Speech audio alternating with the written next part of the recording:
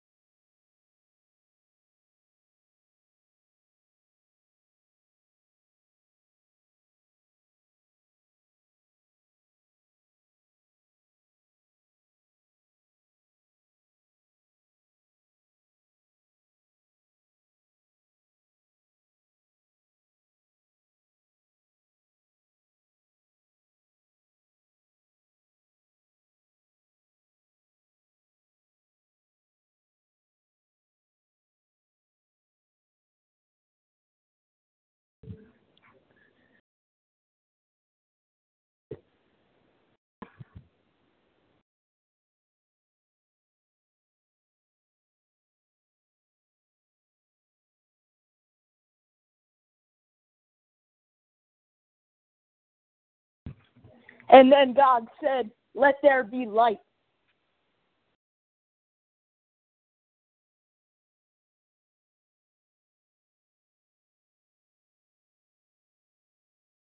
God said, "Let there be light." I tell you what, there was goddamn light. There was goddamn light. God was there. He saw the light. He saw the light. The light was there. The light.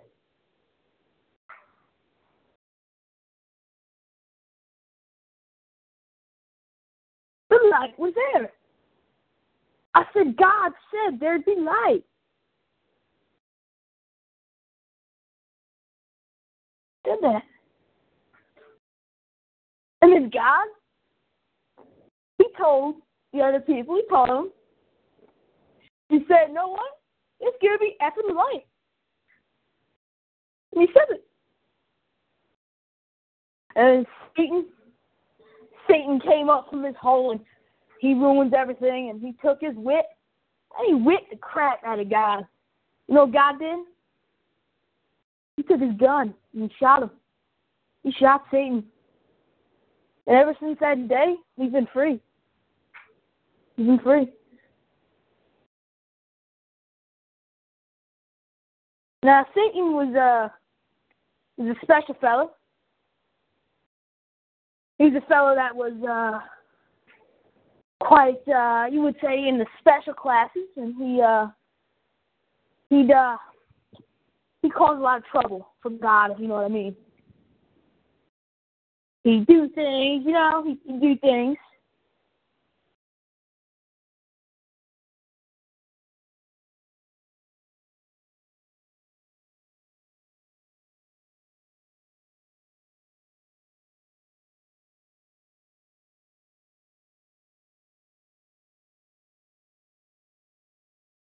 And he said, "God, no."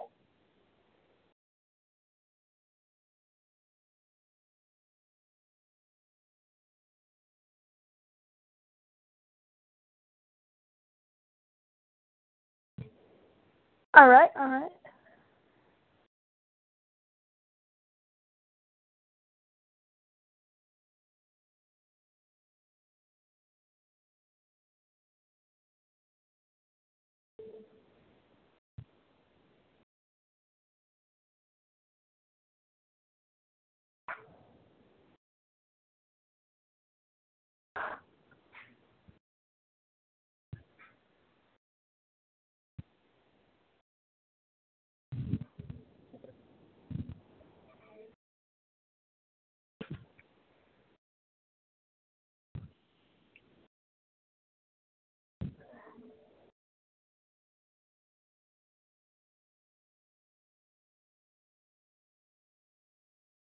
Yeah, hello. This is Paul from Philadelphia. How are you guys doing?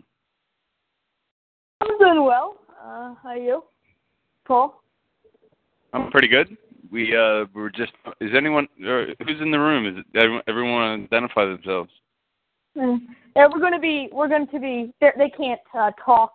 They're muted. You know, they don't have the host privilege like I do. But we're going to be running the show, guys.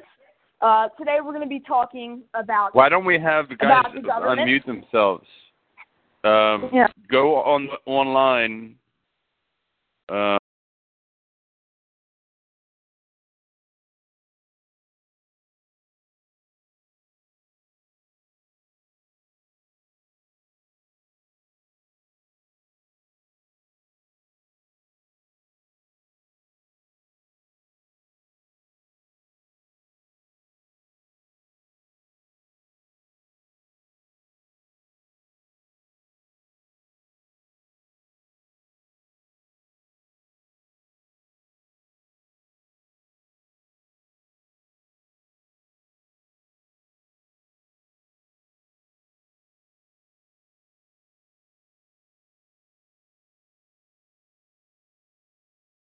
And God said, "Let there be light."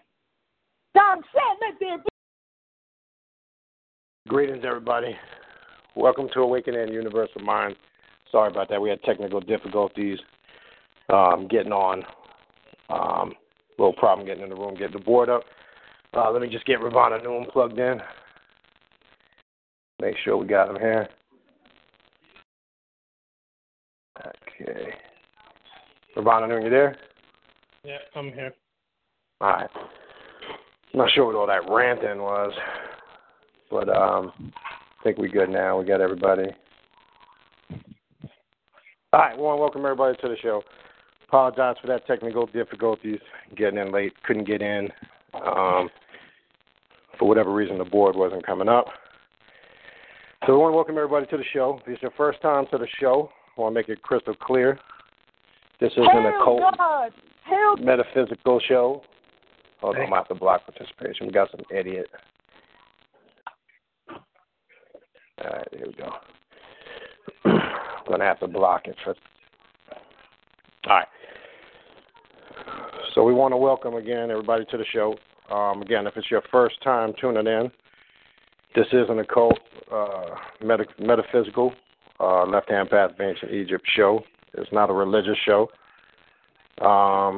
So if you're coming here with a religious agenda, you're pretty much wasting your time. That's not what this show is about. So if it is your first time tuning into the show, these are the topics that we discuss here. Why don't you stop muting me? Huh? Why don't you stop muting me? I don't like this. Who the hell is this? I have no idea. Somebody just keeps calling, hanging up, and then calling back in, wasting their time. Well, hold on. Let me just go to the settings. 1 second. There's a way you can. Just bear with me 1 minute.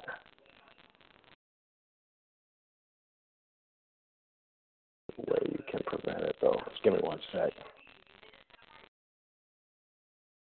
Hold on a sec. Supposed to be shit. Okay. We'll just have to keep an eye on it. Like I said, the board was. I couldn't get in myself for some reason when I first was, hitting the sign-in button. It just nothing was coming up on the screen. It was going berserk. But anyway, want to welcome everybody to the show. Can you please stop muting me? I don't like it, and it turns. Okay. Anyway, this person just keeps calling back. That's what crack will do to you. Hold on. What does she think? She thinks she's having a regular conversation? I realize no you're on a show? I'm not sure, but I got the setting. Usually when you enter, it's muted already, but for some reason, it's not doing it. And so the let me boards just see. are down. Yeah, I told you it was cutting up before I came in. So I don't know if it could even be interference. I don't know what the fuck it is. But just make sure that it's not. right, but anyway,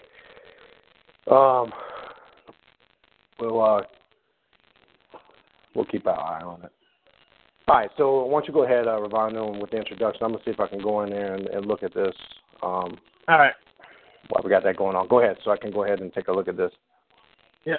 All right, everybody. This, as you already heard, this show is dealing with the occult, metaphysics, black magic, dealing with the left-hand path, which is a path of self-mastery, self-deification, challenging yourself and overcoming your weaknesses, turning them into a strength.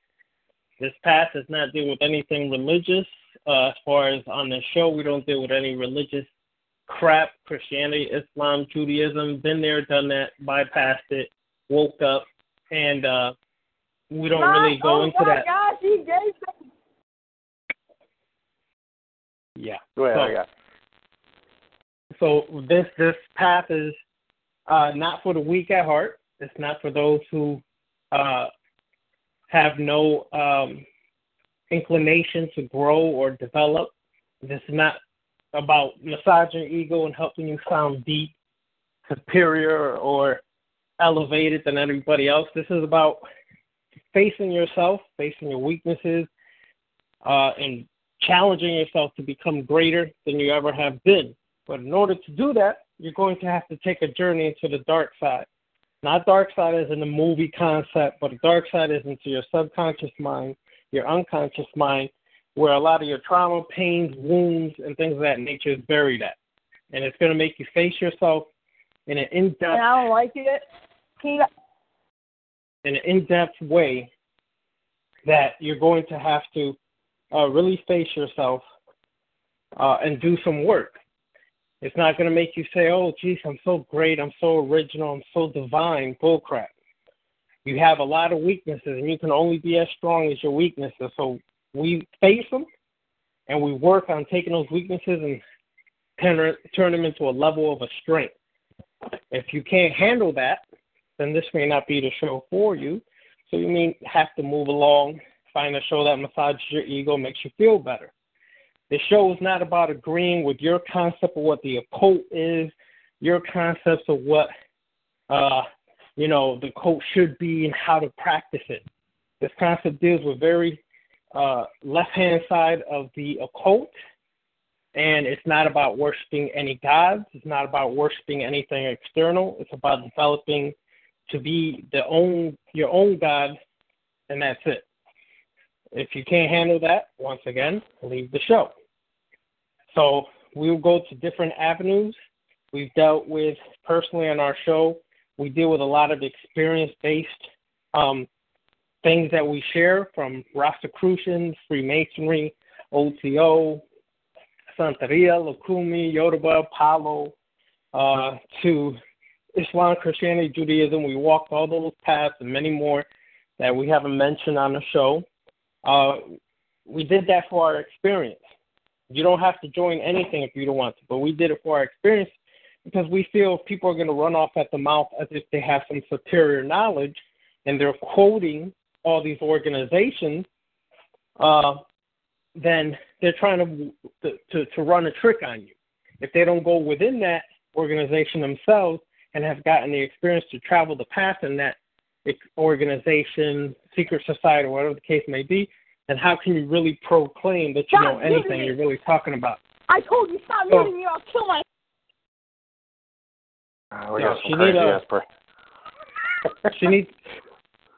She need to call 1-800 hotline suicide help, because she sounds real suicidal right now. But anyways, yeah.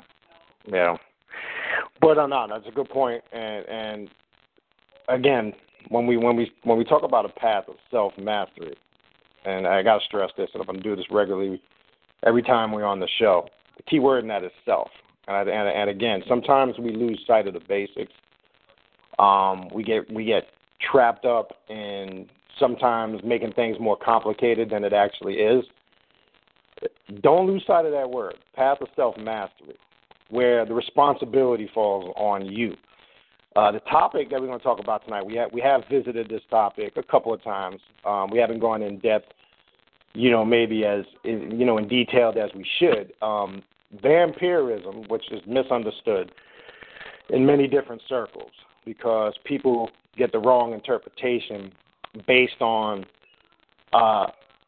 stuff they pulled up on the internet, research they've done, and they, for whatever reason, wrongly tied into modern-day European spiritual practices. First and foremost, what we want to get out of people's mind, when you hear the word vampire or vampire, get Dracula out of your mind, get all these false notions of drinking blood and blood sacrifices. If that's what you think real vampirism is, or vampirism is, then you're very ignorant and uneducated. Real vampirism is, if you go back to, as we mentioned on one of the first segments we did on it a little while back, it goes back to the ancient Egyptians, specifically Pharaoh Unas of the 4th dynasty. We talked a little bit about that last time. So what we want to establish before we get into some of this stuff tonight, this is an ancient Egyptian, ancient African practice, okay? A lot of things on this path, called the left-hand path, call it, the occult, call it whatever terminology you need to give it. There's this illusion that we did a couple shows back, is this path, for melanated people? And most people on the surface would say no because it's not accepted as a mainstream spiritual practice, okay? It's not accepted as a mainstream spiritual practice, okay?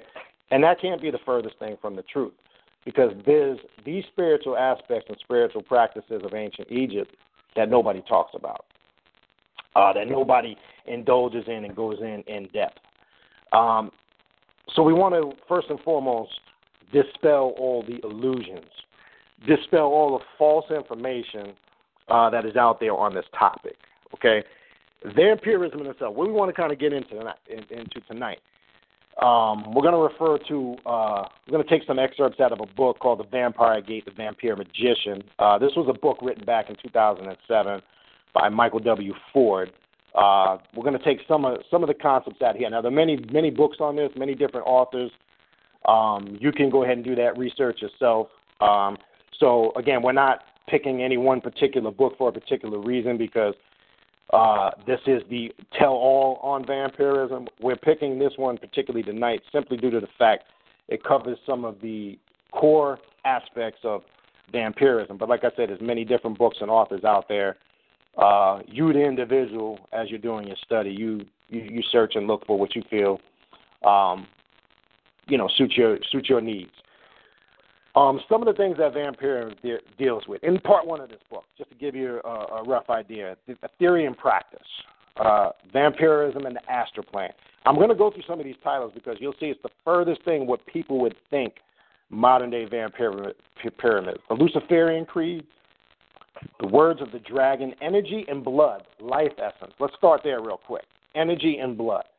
Where did this myth, Ravana Noon, let's talk a little bit about this. Where did this myth come from that solely when people, because let's be honest, the uneducated, the first thing they're going to hear when they hear vampires, they're going to think about literally drinking blood.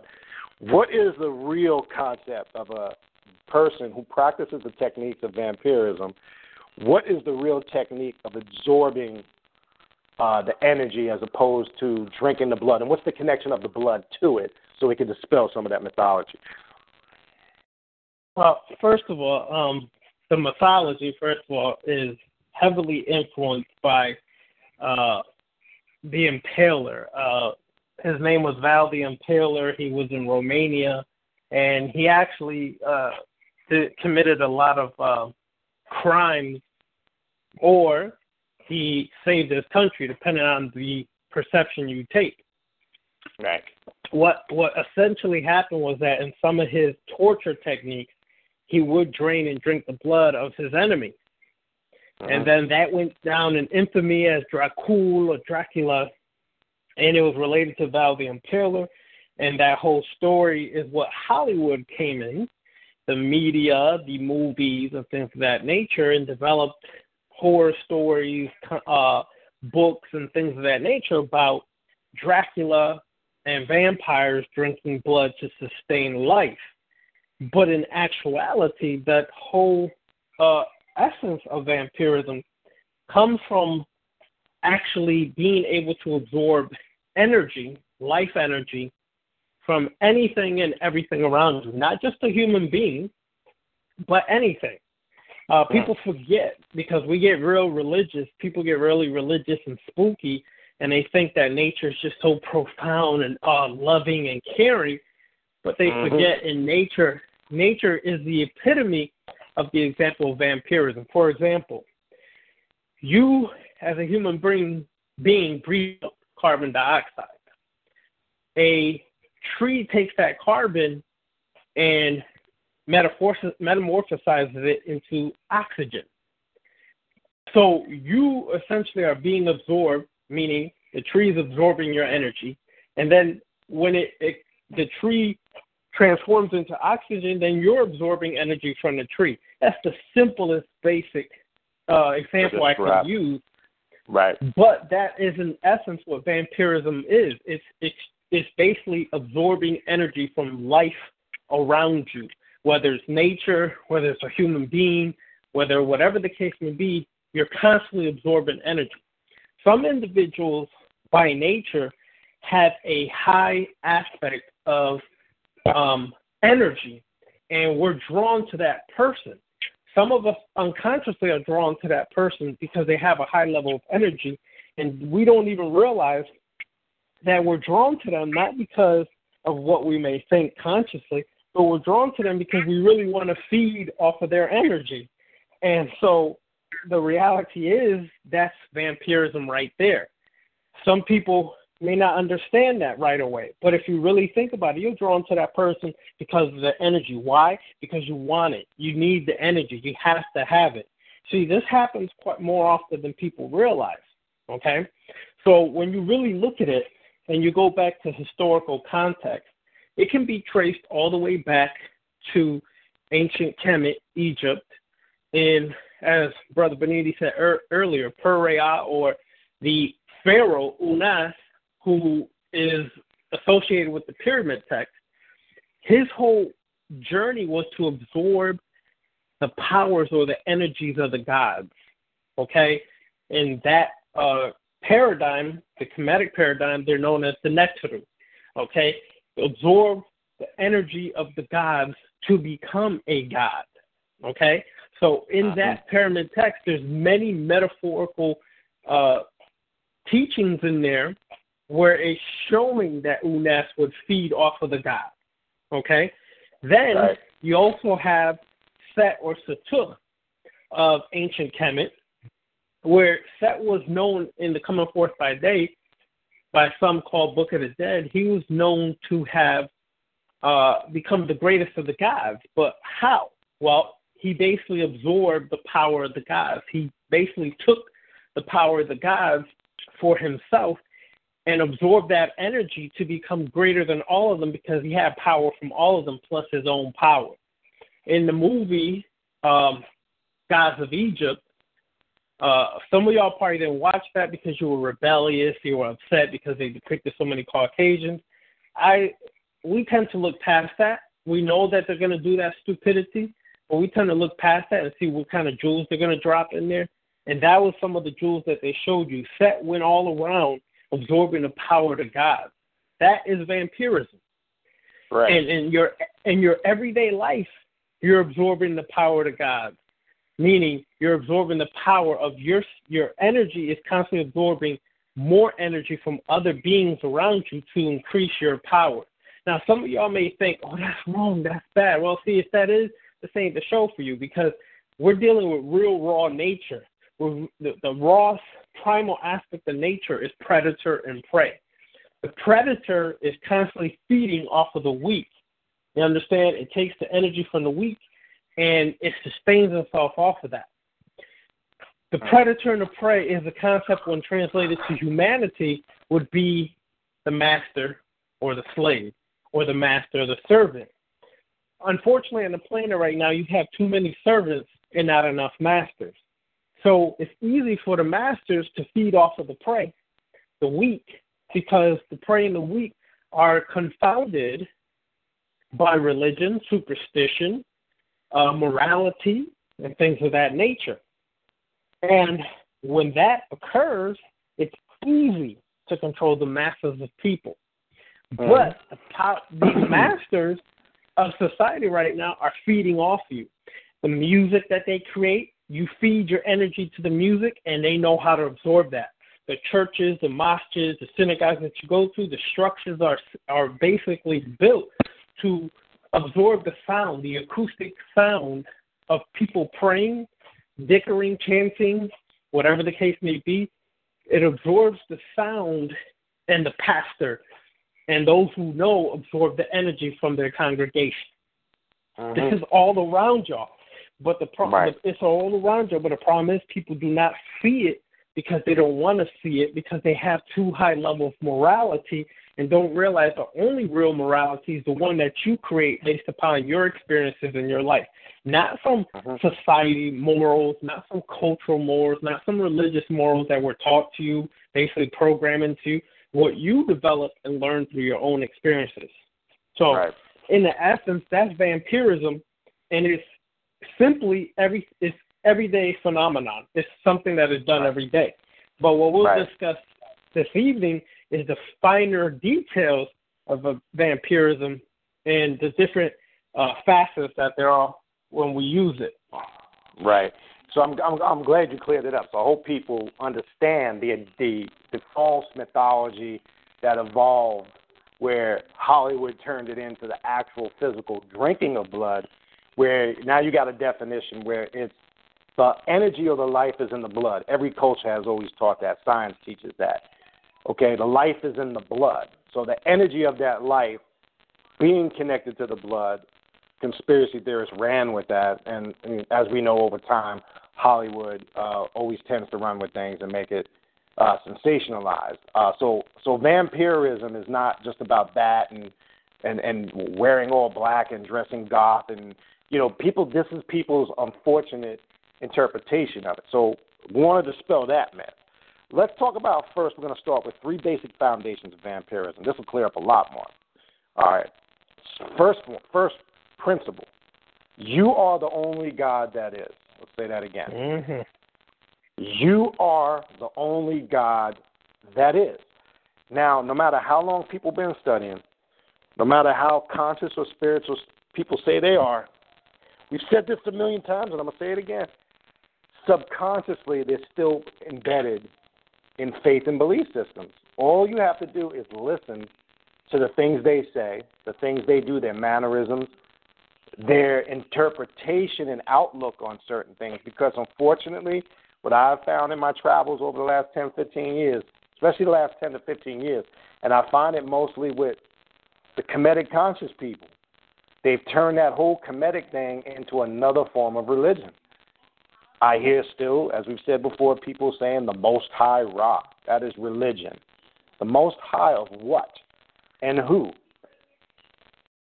And you don't get an explanation. No, well, I mean, what you mean is subconsciously there's still that faith and belief system embedded in your subconscious mind. Step 1 in understanding this path is first and foremost is separating yourself from all of those concepts and illusions that we've been programmed with since day one. If you cannot overcome them, and it's not easy, I'm not saying believe me, it doesn't happen overnight, but you do have some people that have been on this path for many years and still are struggling with it.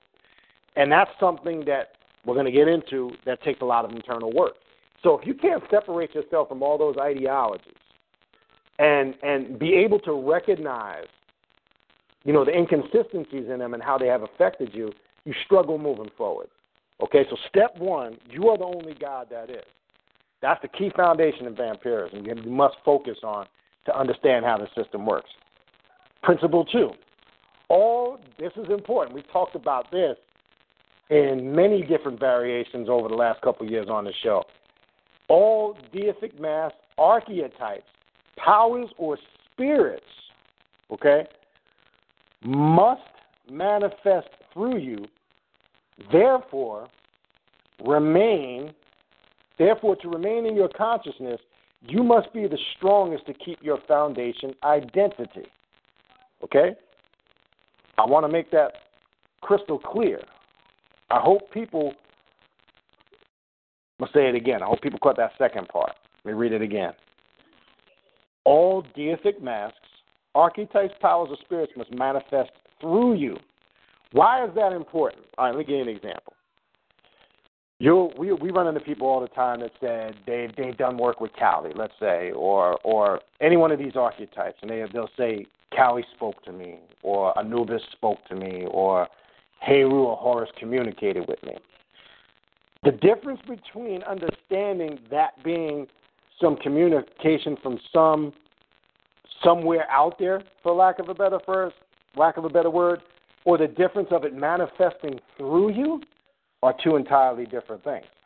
This is why when people don't understand, when they raise themselves up to a certain level spiritually, this is why people absorb this on two different levels, and let me explain.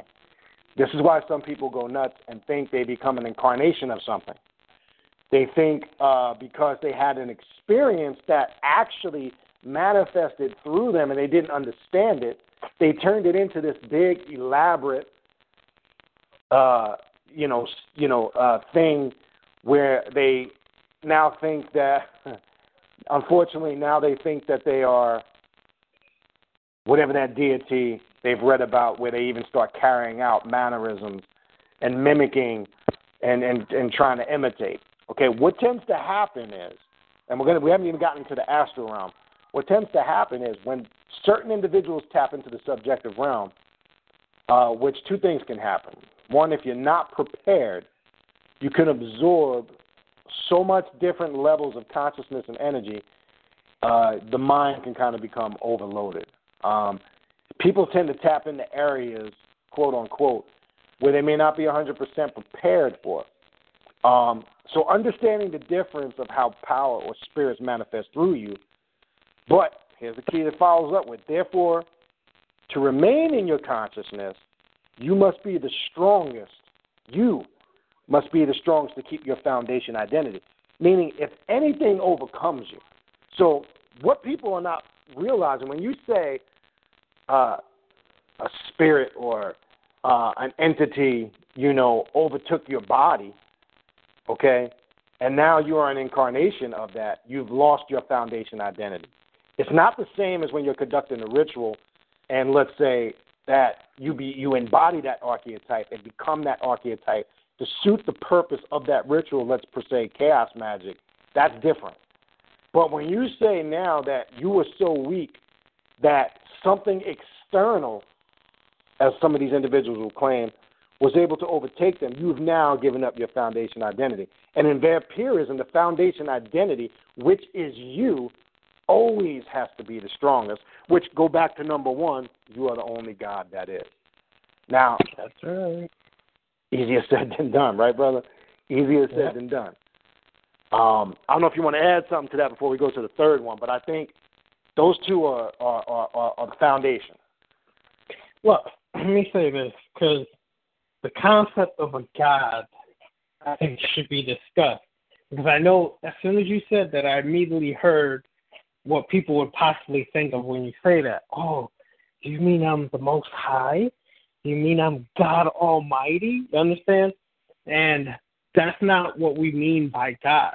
What we mean by God is a person who is a master with themselves, a person who's worked on themselves, taken those weaknesses, made them into strength, a person who is responsible for all their successes and especially for their failures. It's easy to be responsible for your success, but far easier to blame somebody else for your failures. Well, on this, to be a God, you have to be responsible for your failures as well. You take ownership over your actions. You take ownership over your own bullshit, and you don't blame or point the finger at anything external. That is the concept of what we mean being a God. We're not spooking it out like some floaty being in the heavens or skies or some archetypes that are known as gods or goddesses. We're not meaning it in that fashion because the mentality automatically shifts back to religion for many people when they hear that. And what we're trying to do is trying to break the religion inside of people's minds.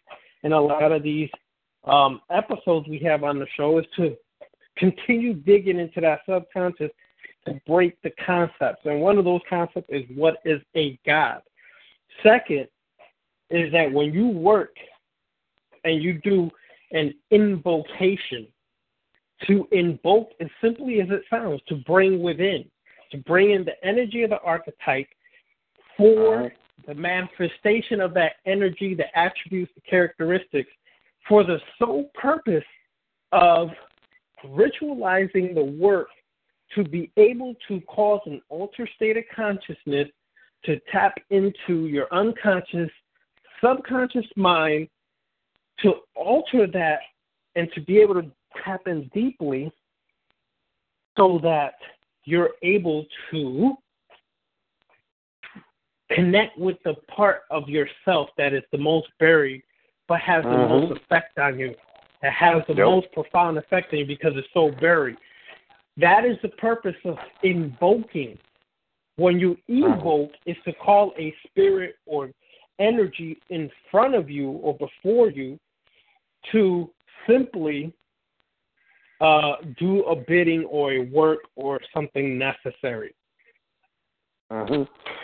Now, I'm glad you bring that up. And we've gone over that a few times, the evoking and the invoking, and you just gave some, detailed explanation of it. I want to back up to the archetypes in connection to this and in connection to that second principle of vampirism. We've said, how many times have we said on the show over the last couple of years, an individual on this path, how does one approach deity / archetype, the gods or the goddesses, right?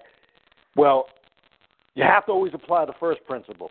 You are the only God that is. So first and foremost, you never on this path worship anything outside of yourself.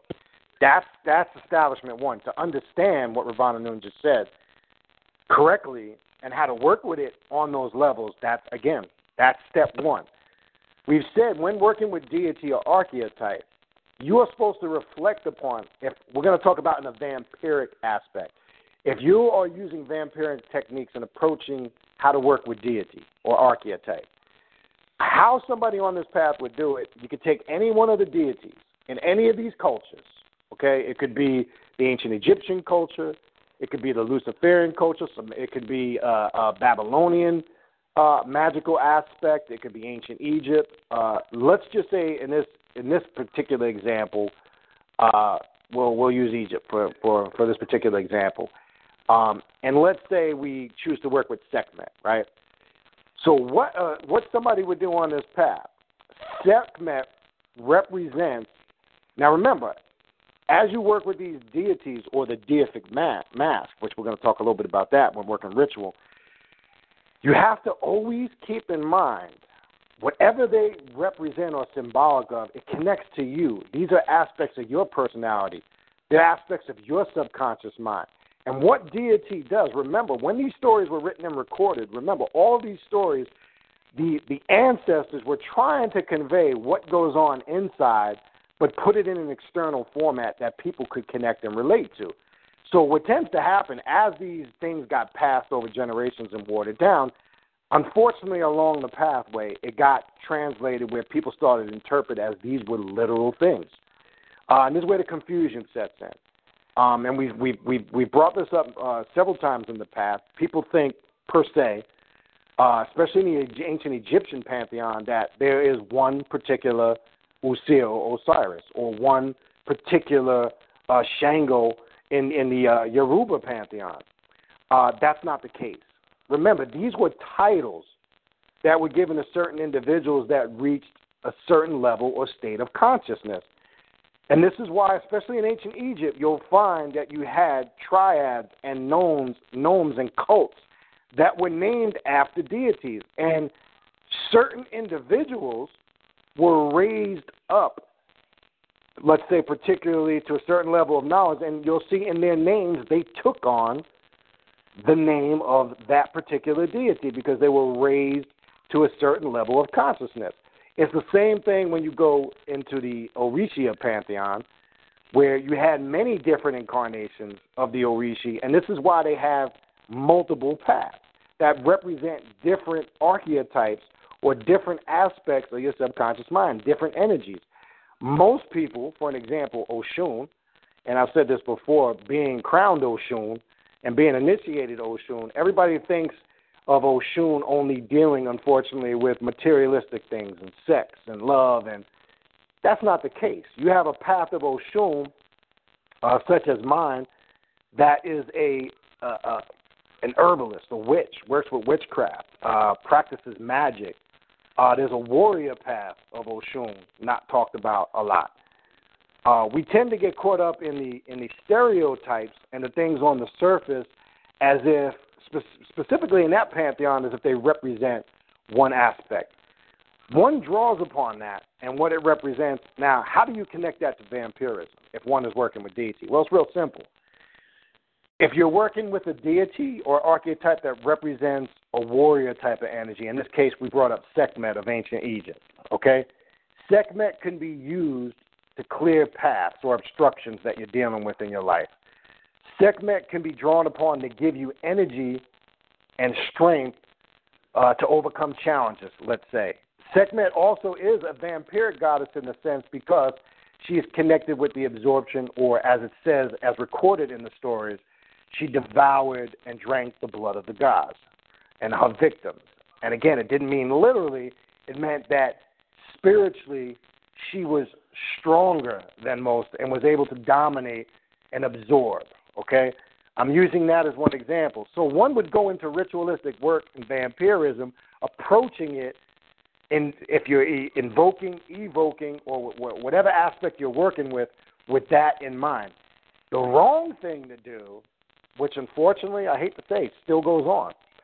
If you're setting up, per se, an altar with a deity and you're groveling and bowing down in front of it and making prayers, then you're still, unfortunately, under a state of religious faith and belief. And unfortunately, that still goes on. This is why we go, again, you are the only God that is. What you're tapping into are different aspects of your psyche and your subconscious mind, okay? Now, it doesn't mean, as I said before, when we say all is mental, mental is all, when we got into the 7 principles of Tahuti many times, it doesn't mean that they are not external. See, people get this confused, and this is where I think there's a big disconnect. It's not saying that there's not things that are appearing to be happening external around you, but let's go back. Is it really happening outside of you, or is it manifesting through you, creating the illusion that it's happening outside of you? This is where I think people don't understand that first principle, because they'll say, I had an experience where I communicated with an ancestor of mine. It could have been your mother, your grandmother, whatever, where you saw an image where your deceased mother or grandmother appeared in front of you. You had this beautiful experience in communication, and you did. But when you really look at it in essence, did it really happen outside of you? No, because its origin had to begin in the subconscious mind. Something in the subconscious mind had to trigger it first. So understand that concept. That's the difference of understanding the process of it manifesting and working through you, as opposed to believing in a mythological sense that some uncontrollable force or experience is happening beyond your control. It appears to be beyond your control because you have not learned to discipline it. That's why a vampire practices and disciplines themselves to travel on the astral plane, all right? Which gets us into the third one. I know that kind of was a lot for two, but as a Luciferian, and remember, the Luciferian path in this, there's really no difference.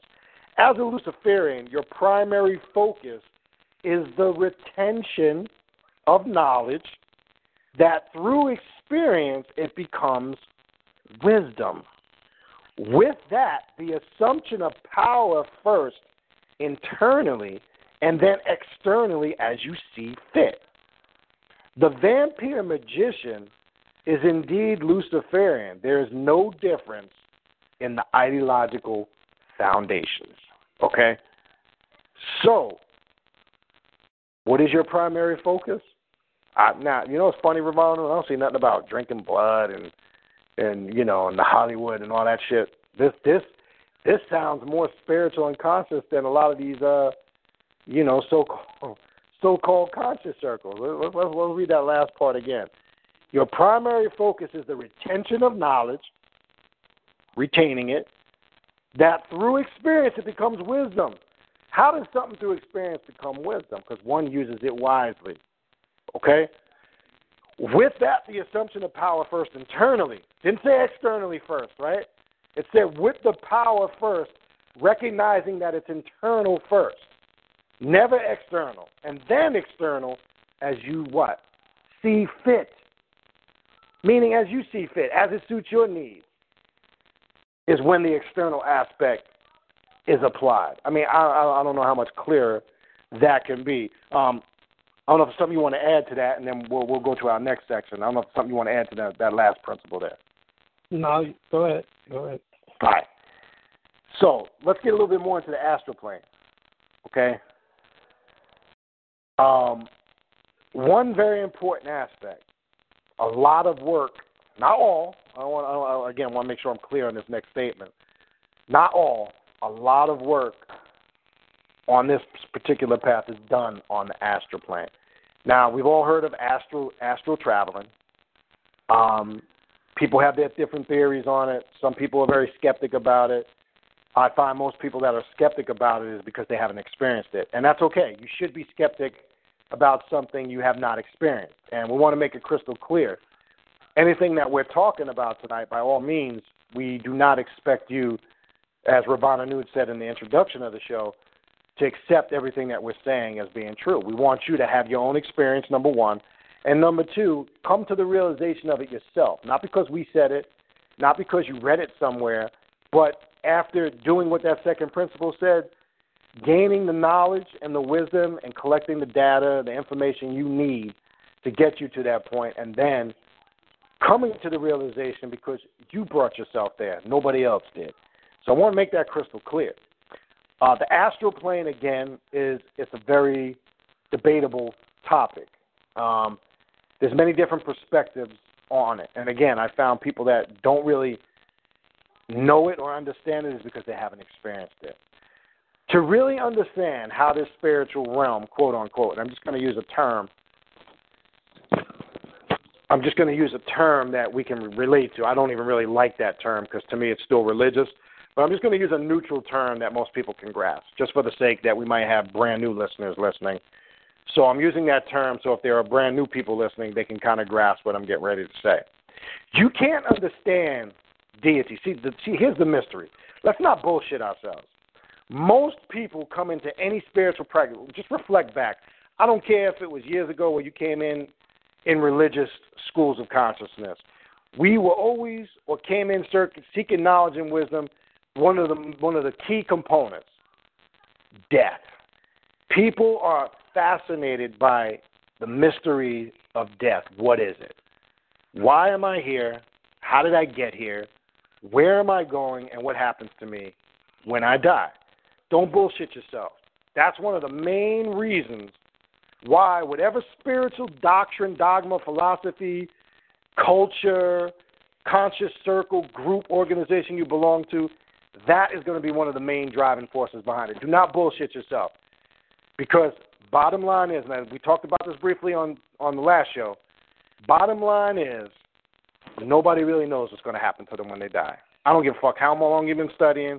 I don't care if you read the Coming Forth by Day, the Tibetan Book of the Dead, whatever. Those are just theories. Those are, yes, stories written down and recorded by our ancestors based on different levels, quote unquote, of theories. But the bottom line is, let's keep it 100. You really don't know, do you? That's your driving force, whether you're conscious of it or not. That's embedded in the subconscious since day one.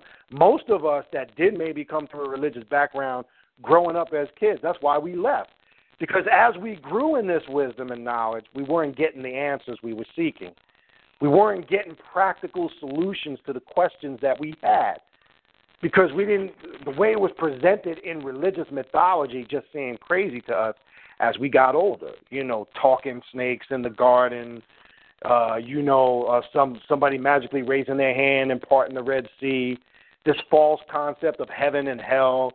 All these things started to seem like they were fairy tales. They just didn't add up. They just didn't make sense. But it all pointed back to the one core principle. One, who and what God is, and 2, who am I, what's going to happen to me when I die, and what happens through the death process. Well, through vampirism and travel on the astral plane, I'm not going to sit here and get into personal things because that would be pointless. Because if myself or Brother Ravana Noon started going on a tangent about our personal experiences, one, you can't connect to it because it wouldn't make any sense to you in the sense it's not your reality. So that's why you'll hear we only make reference to personal experiences if it's in connection with the topic we're talking about. But I will say this. I can make the statement, I am aware of what will happen at the time of death. And I'm not going to elaborate because that would be pointless. But I can tell you this. By understanding how the astral plane works, you cannot get the answers to those questions when you're confounded by three-dimensional things. I'm going to quote Dr. Delbert Blair, and Dr. Delbert Blair taught on this subject a lot. You always heard Dr. Delbert Blair talking about the fifth dimension, right? And nobody ever questioned him really, well, how did he go from 3 to 5? Never really talked about the fourth dimension, which is quantum or quasi-4, quantum physics. And when you're saying quantum or metaphysics, you're just saying beyond the physical. But he always went to the fifth dimension, right?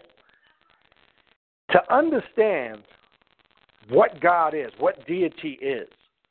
See, when you are not confound to person, place, and thing anymore, three-dimensional existence, instead of trying to figure out and search for God, you look through the eyes of God when you're on the astral plane. You don't ask the questions no more. You become the question. I'm trying to use as many metaphors as I can to get you to understand that you see things and experience things differently. This is why a vampire goes into the astral plane and does most of the work. Because in order to become that God, as it said in that first principle, you have to be able to raise your vibrational frequency beyond person, place, or thing. So, for an example, if you're doing a vampirism technique where you're trying to maybe heal somebody that's not close, and you need to send some energy to that individual, say, that's in another country or several states away or thousands of miles away, you do have the ability to do that. If you also need to attack and destroy enemies that are out to get you, you can send your spirit to protect you against, let's per se, and hopefully you don't have to use that a lot because that's not pleasant. Per se, you would have to use that technique also. This is a reality. And again, I can only speak, Ravana Noon can only speak on his experience with it, but we're not telling you to accept our experience as your reality. The astral plane is real. I can make that testament, have an experience. Now, if you're a skeptic on the fence and say, I never really gave astral traveling really any credence or thought it was just a bunch of bullshit or didn't think it was a reality. And as I said earlier, you should think like that if you have not experienced it. But if you're making that statement with not doing the full research, number one, and number two, not 100% applying yourself to the technique, then you're making the statement out of vain, okay? Here, a couple things I want to go through real quick here. Dealing with the astral plane. All symbolism of vampirism, as it is spelled, is reflective of the spirit and astral plane.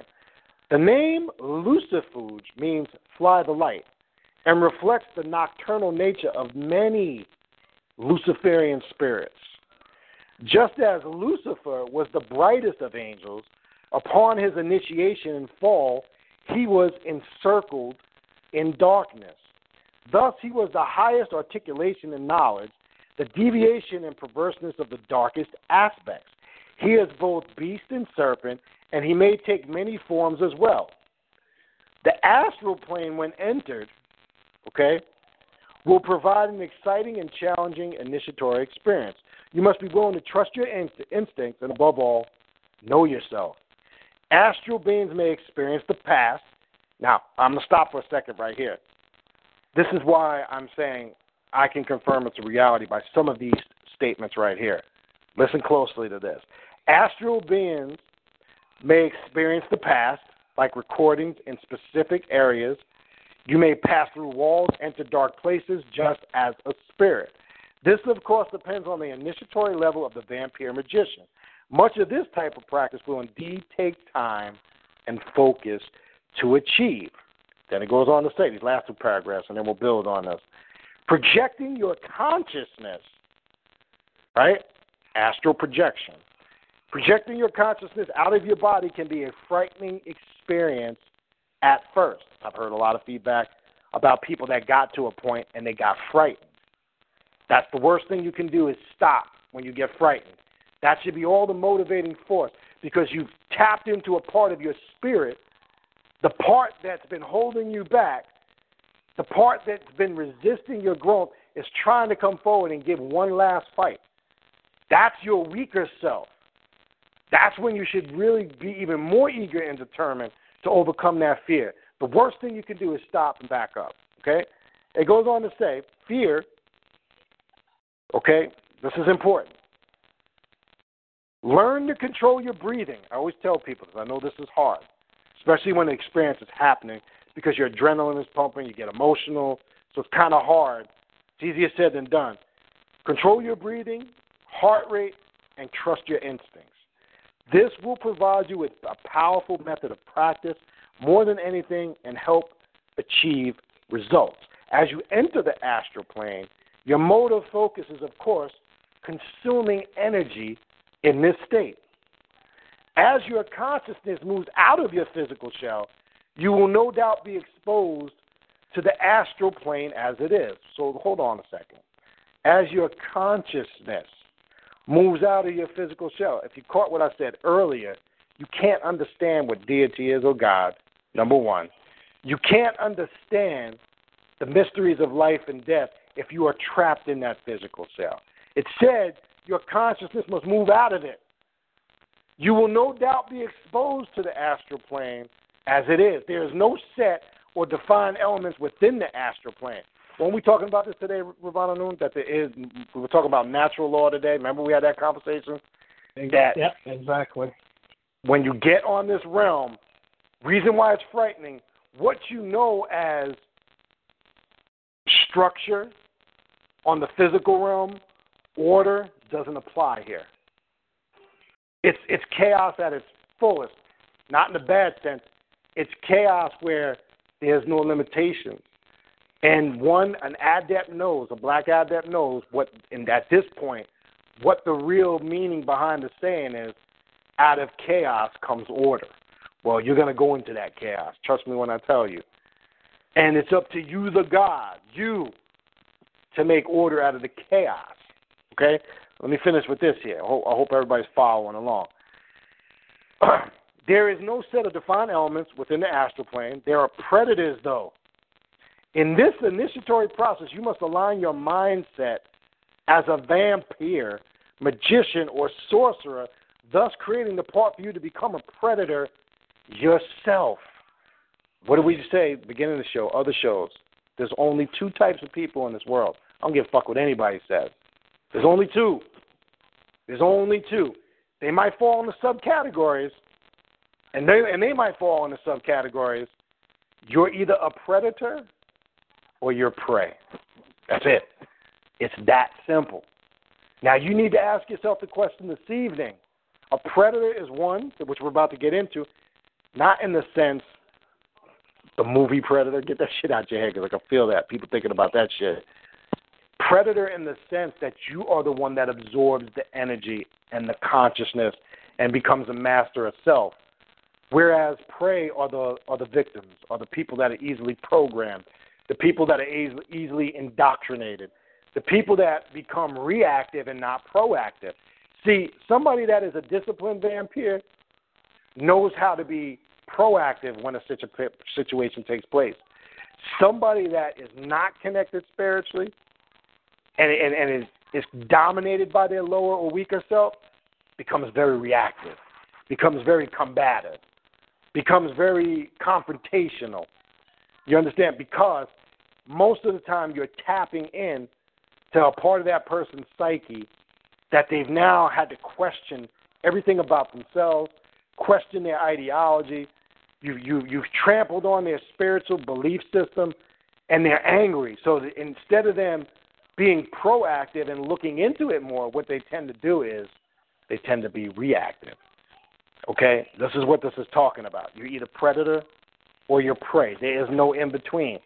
When breaking it down in a nutshell, I don't care what doctrine it is, what system of spirituality or consciousness, there's always a predator and there's prey. This is why most of these religious groups are set up with some leader, some pastor, some guru, or there's some organization where some fucking nutwit speaks to extraterrestrials and he's the leader and he's going to guide them to the promised land. That's the predator. And the sheeple, a.k.a. the people, are the motherfucking prey. Okay? That system is in every ideology when you look at it. I don't care what it is. Okay? You can apply it to any situation. So you need to ask yourself tonight, are you predator or are you prey? Then it goes on to say, okay, your physical body is surrounded and connected by an astral body. This is slightly larger than the physical and can be seen in all ritual settings. Some types of photography, we've all heard of Kirlian photography, and by certain sets of light. The astral body is affected by the food, mental state, physical health, and more. Let's stop right there, Ravana, because this is basic here, and I don't want to miss the basics, because here's a reason why some people don't get no results. The body is affected, and I don't want to get into a whole fucking dietary class. That's not what I'm talking about. But we need to address briefly the food, but here's the most important part. The mental state, I want to say it again. You saw in the beginning of the show. Well, unfortunately, we attract some nutheads because when certain people tap in, again, as I said earlier, to certain information, they can overload themselves. There is a method how you can handle that. You need to, sometimes everybody travels this path differently. If you're overloading yourself and you're absorbing too much, focus on specific things in the moment before you jump all over the place. So you can prevent yourself from that happening by being all over the place. I know sometimes it's hard because you come across things that are very interesting. They grasp your attention. There are some people that do have the ability to multitask spiritually, for lack of a better word. But if you feel like you're being overloaded or if you feel like it's overcoming you, eliminate certain things for the moment and focus on specific things in your life that are needed. And until you have mastered that, don't move on to other areas where it's going to cause more problems for you. Because if you're all over the place and nothing's getting finished, completed, and done, then you're not really serving any purpose. So that's a good way to discipline yourself. But some people's mental state and physical health. Okay, let's talk a little bit about that, man. This diet, health, mental state thing, the diet and health is real simple. Discipline yourself, okay? All you got to do is discipline yourself and kind of listen to your body. Okay, some of this stuff is common sense. If you're just eating poor all the time, what's going to happen to you? You're going to be unhealthy. Limit intakes. Know when to and when not to. And as we said before, your blood type has a lot to do with that when it comes to diet. Mental state. Let's talk a little bit about this, Rabbanah. What is the importance, in your opinion, the mental state? Let's get into that. I would say the mental state is probably the most important. Your mental state affects your objective universe or your physical state. If your mind is all over the place, if your mind is jumping from thing to thing, there's a lot of disconnect there. You have no discipline over yourself. If you have a lot of trauma, if you have a lot of issues that you have not faced and done something about, it will affect you. The problem is, and I laugh at these individuals. There's so many individuals out there that swear they have no issues. Listen, just about all you human beings have some issue, some way, shape, form, or fashion. If you're in this physical existence, you have an issue. There is something that is not 100% right with you, and everybody has that. The realness comes in, can you admit to that fact and do something about it? Some of y'all have abandonment issues. You were abandoned as a child. So this abandonment issue, what do you think would really happen if you have abandonment issues and you do an astral plane? What the fuck do you think is really going to happen, people? You're going to feel all alone and abandoned in the astral plane, which means somewhere, somehow, you can easily attract the predators who feed off of those issues and fears that you have. That's correct. So if you don't focus on working on these issues now, then what do you think is going to happen? Listen, I've had discussions many months and years now with people. One of the biggest things I hear is people always want to jump the gun. And what I mean by that is they want to ask a question like, Brother Ravana Noon, how do I open my crown chakra? And I laugh. I specifically will laugh at them and say, how the fuck can you focus on opening your crown chakra when your root chakra is not even on the par it's supposed to be? You still haven't dealt with the issues down there. You still haven't dealt with your mommy and daddy issues. How the fuck you going to jump to the crown chakra and open up your crown and open up yourself to the astral plane and everything else, and you think you're just going to be fine? Why? Because of your self-delusions? No. You have abandonment issues, they're going to surface in the astral plane. When they're in the astral plane, you're going to attract the predators, the spirits, the energies that feed off of that fear, feed off of those issues. So you have to deal with it now. This is why in this part, and many other people have dealt with this when it comes to astral plane, you should have dealt with your psychological problems and issues before you get in really deep into any level of spiritual work. You should have dealt with a lot of that, because those things are the most detrimental, can hold you back. You know, people have this mentality that, well, you know, that's not dealing with, like we said earlier, natural law. Listen, motherfucker, let me explain something to you. In your subjective realm, in the astral plane, natural law does not apply. The natural law applies to the material world. It does not apply to the astral world, which is more subtle in vibration and frequency than the material world. So things there are not what they are here. As Brother Beniti said earlier, things are different. You can travel past, present, future. You can travel interdimensionally. You can do much more in the astral plane than you can do in the physical plane. Years ago, when I first started learning how to do that, I had to calm myself down because I was taking flight and then coming back, tripped the fuck out. And I was like, yo, what the hell? I'm bugging out in my sleep or in my dreams. You understand? I don't feel grounded in the physical world. Well, that's because I didn't deal with my issues and problems back then, so I was all over the place. When you deal with that, you learn how to have more discipline in your life. When you have more discipline, you're able to control your astral projections or traveling better. Right here, that's food, correct. Mental state, physical health, that's all a part of discipline. The problem is when people get into the occult, especially into the left-hand path, they circumvent discipline and they get into just straight gluttony, straight lust, straight everything. A real Luciferian indulges in their lust, but with will, true will, and discipline. They don't just go free for all and say, I'm going to fuck the world. You understand? They have true discipline and will and realize you end up fucking the world, you're going to end up fucking yourself up with a lot of diseases and other problems that you take in. Messed up energies, vibrations, frequency, messed up mentality or mental states of people can affect you. You understand that, so you become more selective in your process.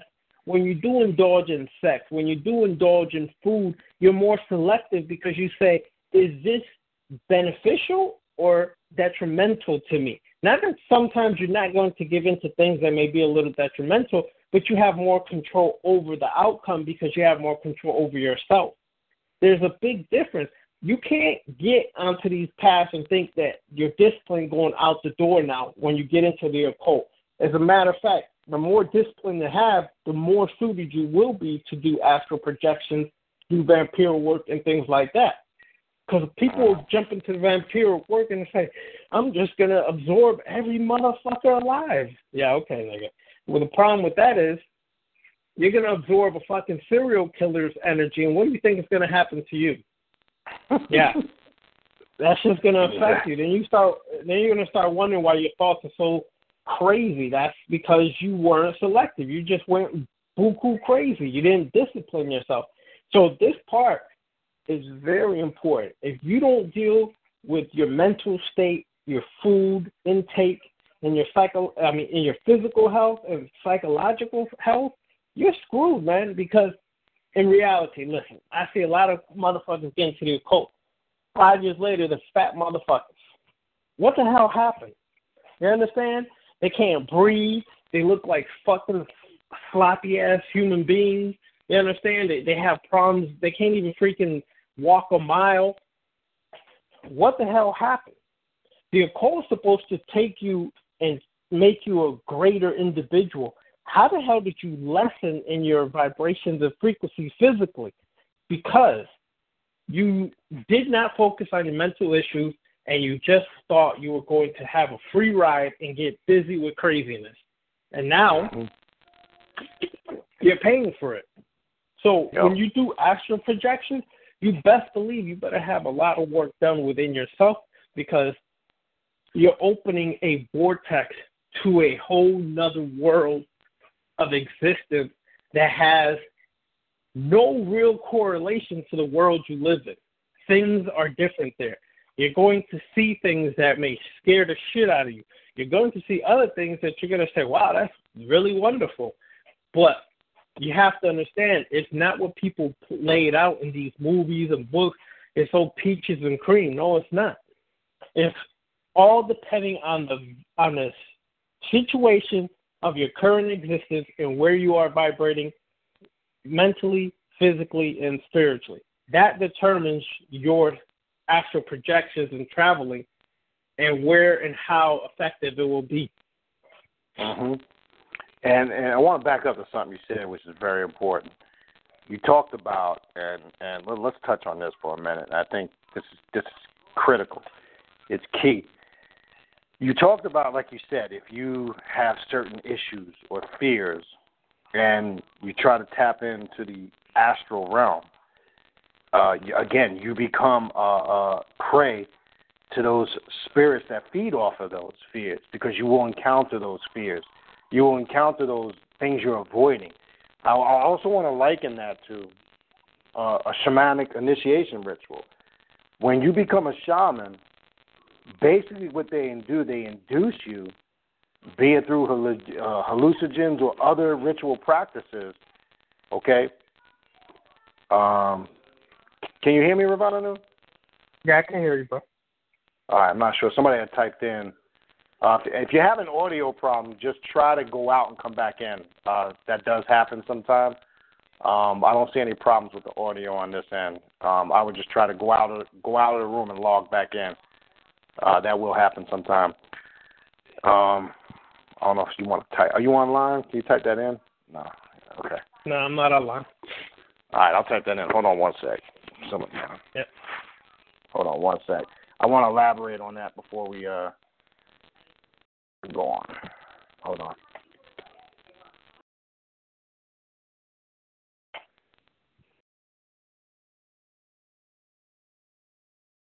Damn, they've been fucking with this shit for. All right. Anyway, that is important, and let me explain why that's very important. As I was saying, I use the shaman ritual or initiation as an example. Before you can be raised as a shaman master, you must face and conquer all your fears. So as I said, they induce you through a multitude of methods for you to tap into that astral realm. Where on that astral realm, it could be things, monsters you created in your mind as a child growing up. any bizarre thing that you feared, or as Ravon Noon said, maybe personal things that happened to you. Could be mommy-daddy issues, trust issues. It could be insecurities, whatever it is. All of those things come to the surface and must be faced before one can actually proceed along the path successfully. Now, the mind state in this situation, as we just read from that excerpt earlier, is important because it's similar. It's the same thing. You will, and this is why, again, back to what I said earlier, where, as it said, when we read, some people tap in and they reach a point where they fear, okay, and they back away. Well, that fear are those issues coming to the surface. I referred to it earlier as that spirit of resistance, your weaker self. That's what I was referring to when I was talking about that earlier. Why you back away and you get scared or fear sets in is because everything is coming to the surface that makes you feel uncomfortable or scared. You sense it. You feel it. So you back away. You don't proceed. Whatever it is you do, you find some reason. Most people, I find odd, always try to affiliate it with some intense spiritual experience that was getting ready to happen. I hear that all the time. No, it was just like some intense. I'm telling you what it is. Trust me. What it is you were getting to go to that. You were getting ready to go to that uncomfortable place. You were getting ready to go to that place that you've been running from your entire life. You were getting ready to go to that place where you're going to have to face all those personal demons that you created yourself. You were getting ready to face all the shit that you blamed other people for that were really your weaknesses, but you thought by pinning the shit on other people was going to make it go away. All that was getting ready to come. I want to read a quick comment, and this is from a whole different, this is from the book Esoteric Hollywood. There's a quote in there. That book is written by Jay Dyer, a really good book. It breaks down, we'll probably do a show on this. It breaks down pretty much most of these Hollywood films, old ones up to the present day. And there's a section in there when he's breaking down Stanley Kubrick's Eyes Wide Shut, which is a serious occult movie with a lot of symbols and images in it. But there's a comment in there, an excerpt taken from R.J. Rushdoony. And R.J., he was a Calvinist philosopher. He was an American historian, if you're not familiar with him. But he did this piece on chaos, which I found quite interesting. And after seeing it in this book, it made me dig a little further. I said, let me see what this dude was talking about. So listen to this.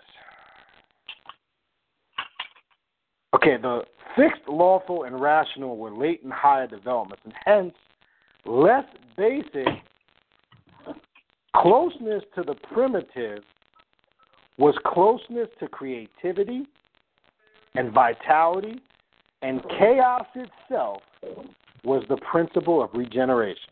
Say that again. Chaos itself was the principle of regeneration. I'm going to skip down to something else he says at the end of this excerpt. I'm going to read the whole thing. This ties into the rebirth of nature and the rebirth of society. Both require the return to chaos. Regeneration means what, people? What does it mean when you regenerate something? What does that mean? You regenerate cells to heal them, right? It's a form of healing.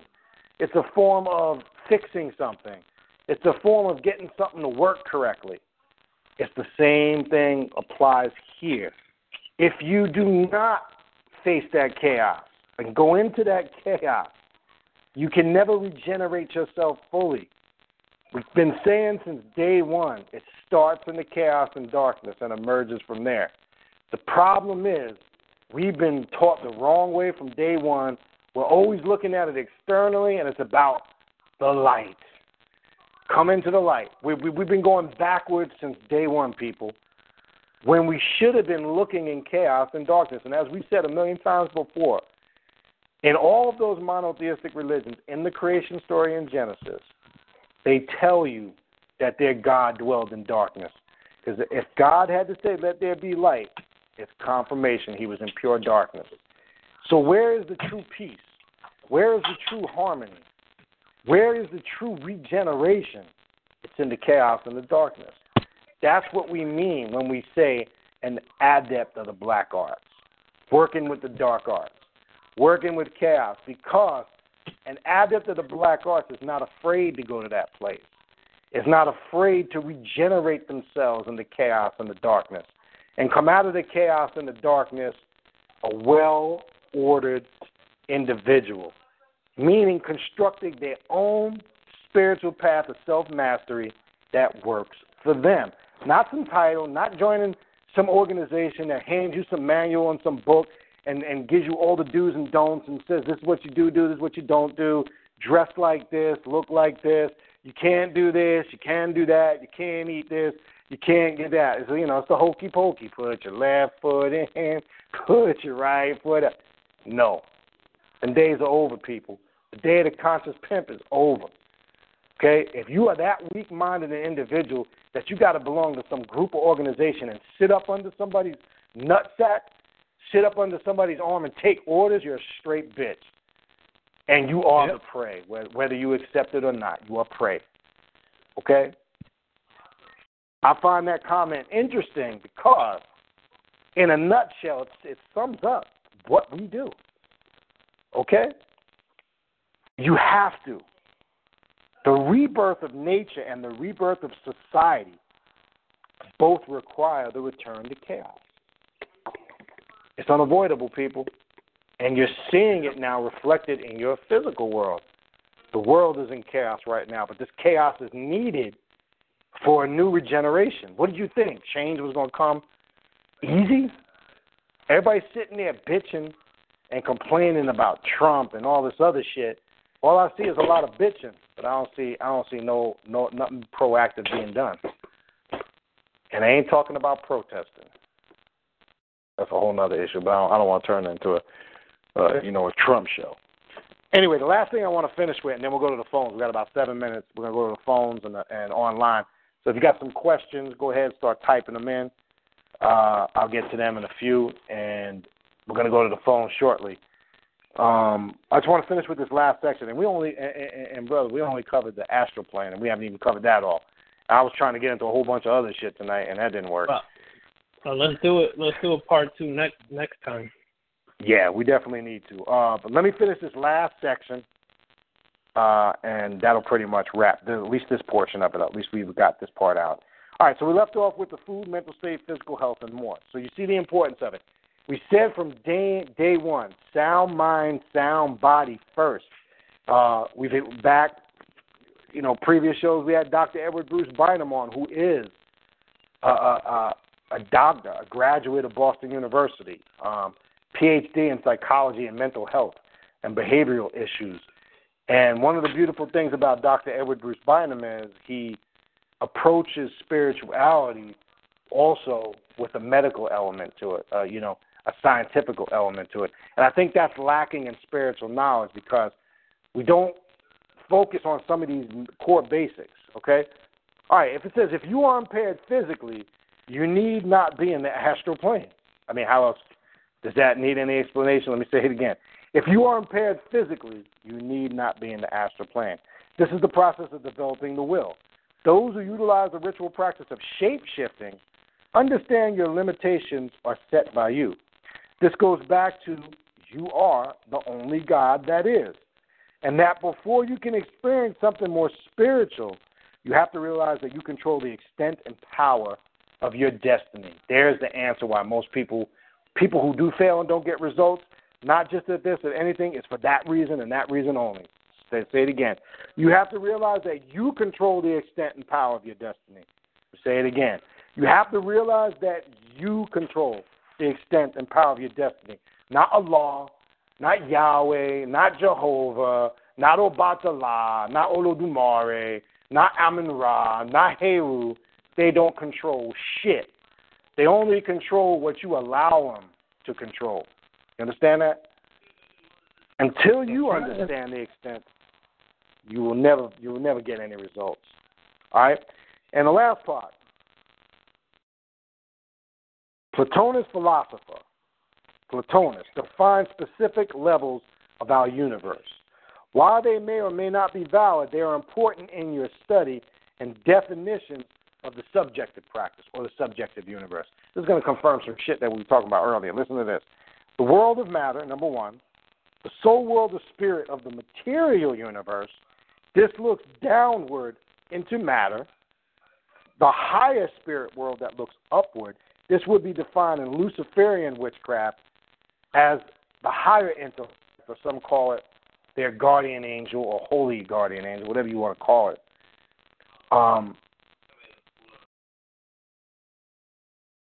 The term that I used here in the book, that the excerpt here, eternal blessedness in short, not some spiritual nirvana, but in Luciferian terms, the level of wisdom of possessing this world both materially and spiritually.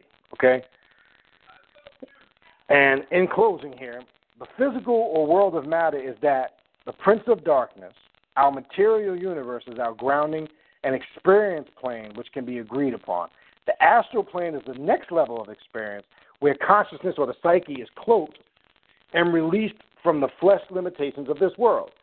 The foundations of vampirism within the practice of Luciferian witchcraft are based within the study and conventional understanding of the odic force, the ki, the chi, or astral energy. Understanding the concept and study of this process is fully made manifest in the process of vampirism and the absorption of energy.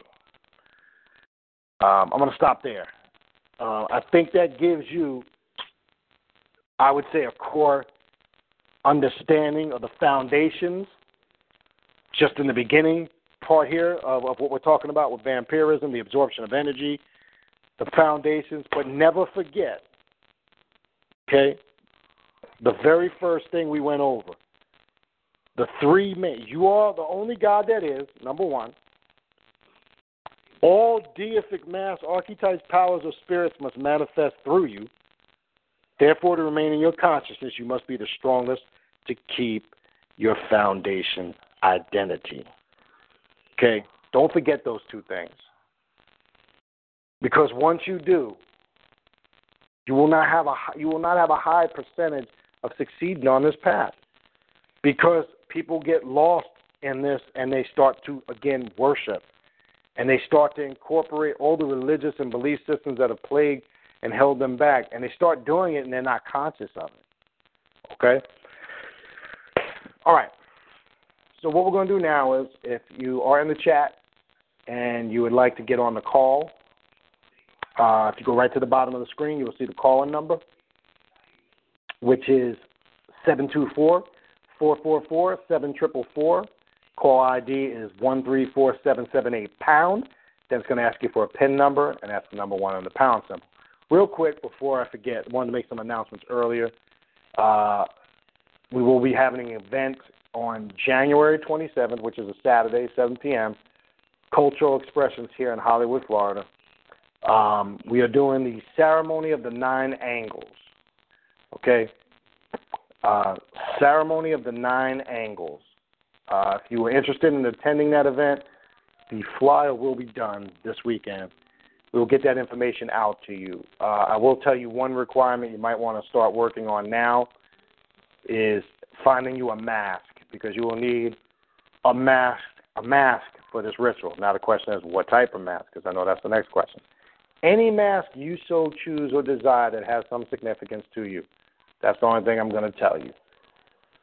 So you will need that. So if you are planning to attend that ritual, start looking for a mask for yourself, because your face has to be covered when this ritual is performed. That's all I will tell you. Don't ask me what the ritual is about. Do your research. If you can't, you're not going to find a lot of information on it. That's the whole point. Point of a ritual is to experience it, and then you put it into perspective. But that will be on the 27th of January, which is a Saturday, 7 p.m., Cultural Expression in Hollywood, Florida. You can email us right here at the radio station, khnum19@gmail.com, and we will get that flyer out to you. So I just wanted to put that out there. If you are on the phones, please make sure your phone is unmuted. Because sometimes we go to the phone and people do not have their phones unmuted. So we definitely won't be able to hear you. So please unmute your phone. We'll bounce back and forth from chat room to phone. First, let me bring in. See, we got my good brother Jack Charles. What's going on, brother? I said Jerome and ha. Watch him out. Yeah. All I know is you ready for that Heat game tomorrow, brother. You ready for that Heat I'm ready, game? man. I'm ready. You ready for the Knicks? You ready for the Knicks to put that ass whooping? All day, every day. I hope so, brother. I hope so. But anyway, yeah. Brother Jack. What's going on? It's popping. Yo, so I like what y'all was saying tonight, man. You said some real stuff as far as, as far as it's supposed to be a renewal process, as far as the chaos. What popped in my head was what was in Second Pep. In the book, it says, I just read parts of it, but it says here that, here it goes. It says, the path of the serpent offers us is almost never easy. It requires determination, visualization of our realistic goal, and the blind fury to achieve it, right? All right, now, when you talk about survival or the predatory nature, it says, as a serpent, we must strike the prey without remorse, so must we ascend through will alone. The predator is who we are deep within our innermost selves, is the core foundation of survival. So I think what that is like, when you're in survival mode, man, you don't give a fuck about shit. Just get what you need to get done. You know what I'm saying? So that's what sticks out too. And then the next thing, that's correct. When you're saying about how like chaotic energy is more of a renewal. So it says here, it says the symbolic shedding of skin of a serpent or a snake. It's understood that within a lifelong journey of initiation, the Black Adept is renewed continually with insight, wisdom, and power. So it's like a renewal. You're always renewing yourself with more information. So, you got to hit on a point. But I think people get confused that they think about, I'm gonna do this once in a ritual and like, okay, everything's gonna change for me. Like, no, it's a process. Like, it takes time. And now but you know what that reminds me of, Brother Jack? Go back to the black mass of set that we do, the ritual we've done a couple of times, right? Yeah. What's one of the excerpts coming forth by day? I believe it's, don't quote me, it could be spell 72. There's a part in the black mass that we had put in there that says what? Every day I shed my skin like a snake to be reborn and regenerated every morning, right? Because like you said, it's symbolic.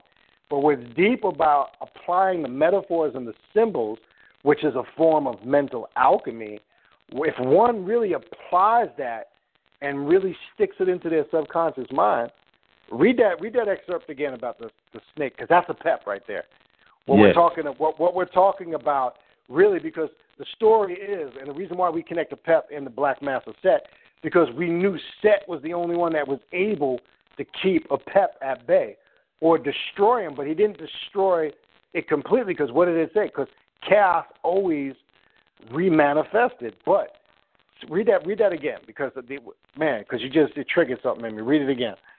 Yeah, it says here that I'll just read a little bit how it said. A vampire is a individual who accepts the predatory state with determination to be accountable for the future.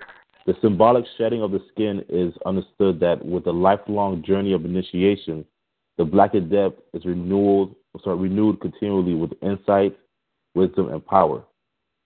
So, that's deep, right there. If you think about it, like, damn, dog, like, that's fucking deep. Like, I think about that shit like you're evolving, you're becoming better. You're mastering yourself. You're mastering your realities. Like, you can't stop somebody like that. That's correct. Yeah, that's correct. I'm glad you picked that excerpt out. And that's in Second Pep, which is also by Michael W. Ford, and we've used that book several times on the show. The book that we're reading from tonight is another book called The Vampire Gate, The Vampire Magician, or The Vampire Magician. And again, as I said in the beginning of the show, there are many different books out there. You'll see a lot of similarities in the practices, but I found the book that you're reading from, Brother Jack, Ravana Newman will probably attest to the same thing. And I found this book, The Vampire Gate, to be, I've gotten the best results from it. So if you're asking why we were referring to these couple of books, I've just found for me, now again, other people listening might have come across another book that pushed them in the right direction, but I've found that, these particular ones do produce good results.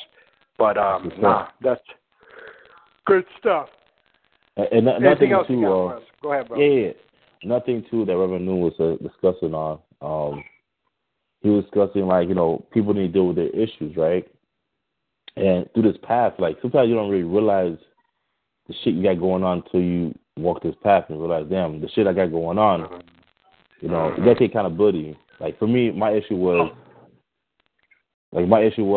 this, sometimes the way I grew up, in the religion mindset was you got to be goody-goody, you know what I'm saying? It's not good to feel good, you know what I'm saying? And that's, when you look at the basic concept of the law of attraction, of the laws of the universe, good attracts good, If you're constantly seeking the highest pleasure, you're going to get that, and it's the point of life is to feel good, you know what I'm saying? That's just a basic concept of loving yourself. So it's little things, you learn to address, little things you learn to repair in yourself. If you haven't even walked through this path, you would never seen it. So, it actually, helps you to release the negative energy, negative emotions, if you really think about it. Yeah. So let me ask you a question, Jack. Have you dealt with your issue for midget booties? I'm just curious because. Oh Lord, I can't put it. I can't stop it, man. I can't stop it. Okay, man. Just making sure you dealt with that issue of dealing with the midgets and stuff, because you can only go so far, brother. You can only go so far into that midget reality you dealt with, brother. Yeah. Once you go into the darkness, man, you can't come out, man. Yeah. Once you go into the darkness of the big booty, you're stuck. No, but Jack, you said something a minute ago that's real important. You said a minute ago, sometimes you don't realize a lot of shit got going on until you come to this path. Yep. And I can't stress that enough. I can't stress that enough, and I'm glad you said that, because that's one of the beauties about coming on to this path. As I was saying earlier, it's about coming to the realization or the reality. And sometimes our reality is fucked up. But I got something for you that's going to help you, brother. Oh, God. Something that's going to help you understand that reality. And this is going to make it crystal clear. Trust me when I tell you, brother. Yeah.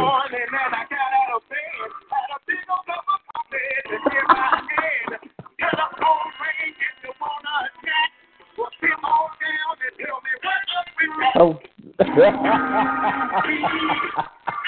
Oh, shit. Watch out with that.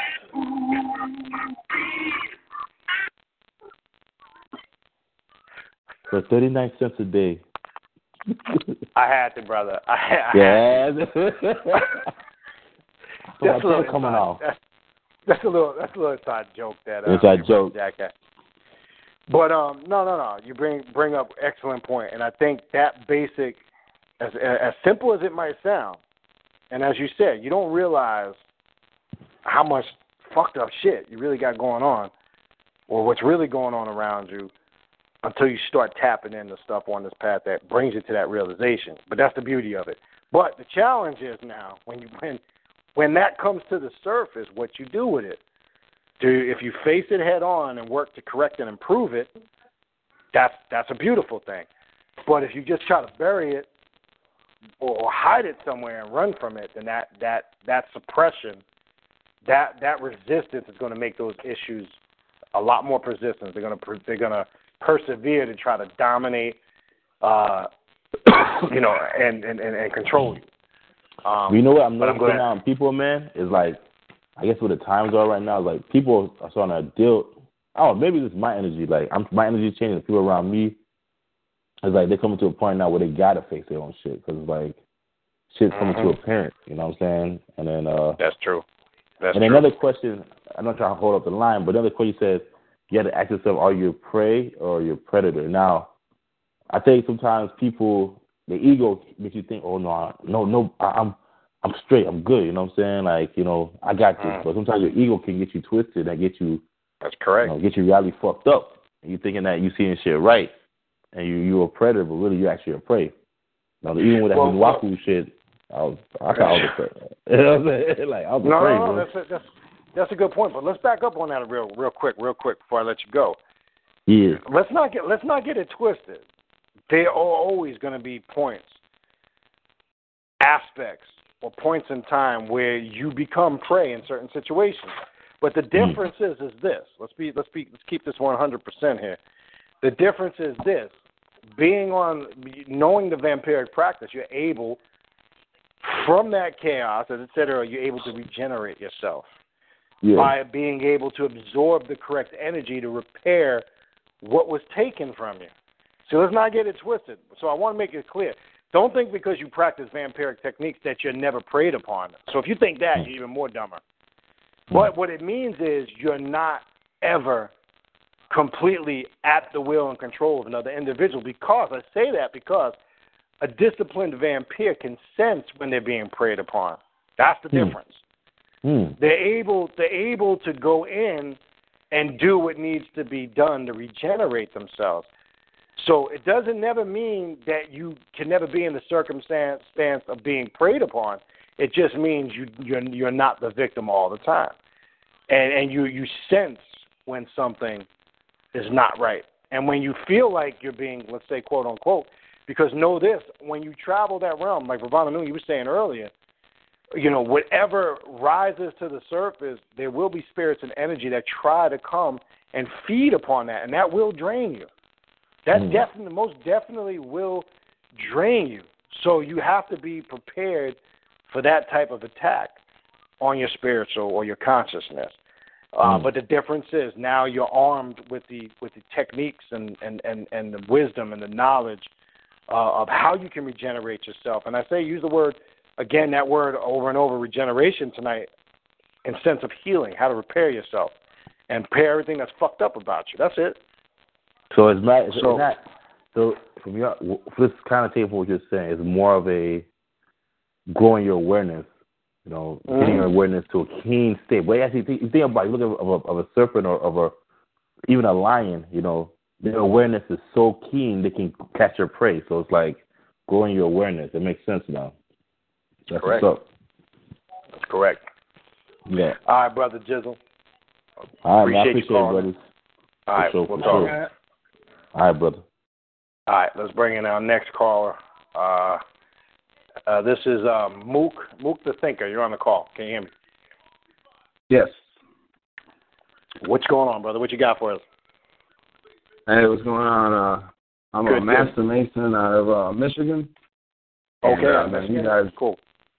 Yeah, you guys put some stuff on me tonight, man. I've been struggling with, astral projection and, I guess it'd be like lucid dreaming too, And I got kind of confused because as a kid I was a way active dreamer, and I was stuck in a mix of, am I astral projecting? Was I astral projecting so much as a kid that now I can't tell the difference? But after hearing what you brothers had to say tonight, I think I got to work on my chakra and my kundalini, because I'm going as far as like doing the tiger's balm before I go to sleep on the third eye. I'm not getting any results. I've got crystals under my mattress. I've got water with the copper, and I'm like, you know what I'm saying? I'm doing everything I'm feeling like I should be doing, and it's not working. And I'm thinking, before I heard this information tonight, I'm thinking I got to jump on the chakra work and, get it popping with the kundalini. Here's something right here, because I saw earlier that you had typed in, and I kind of wanted to bring it in because you had mentioned earlier you typed in the chat about brain overload.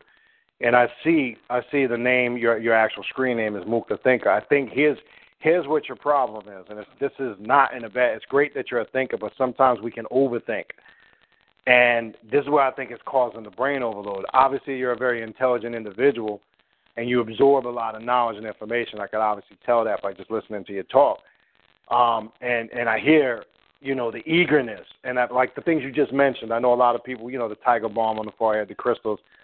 what I was saying earlier was maybe eliminate a lot of things and just focus on some of the core principles.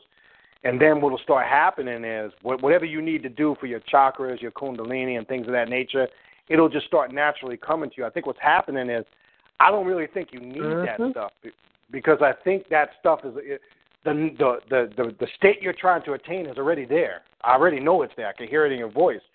So I think you're doing the reason why you're not getting no results from any of that stuff is because you don't need any of that stuff. That's what I'm trying to get at. I think and Ravana Noon, I want you to add because I know you got something to add to this.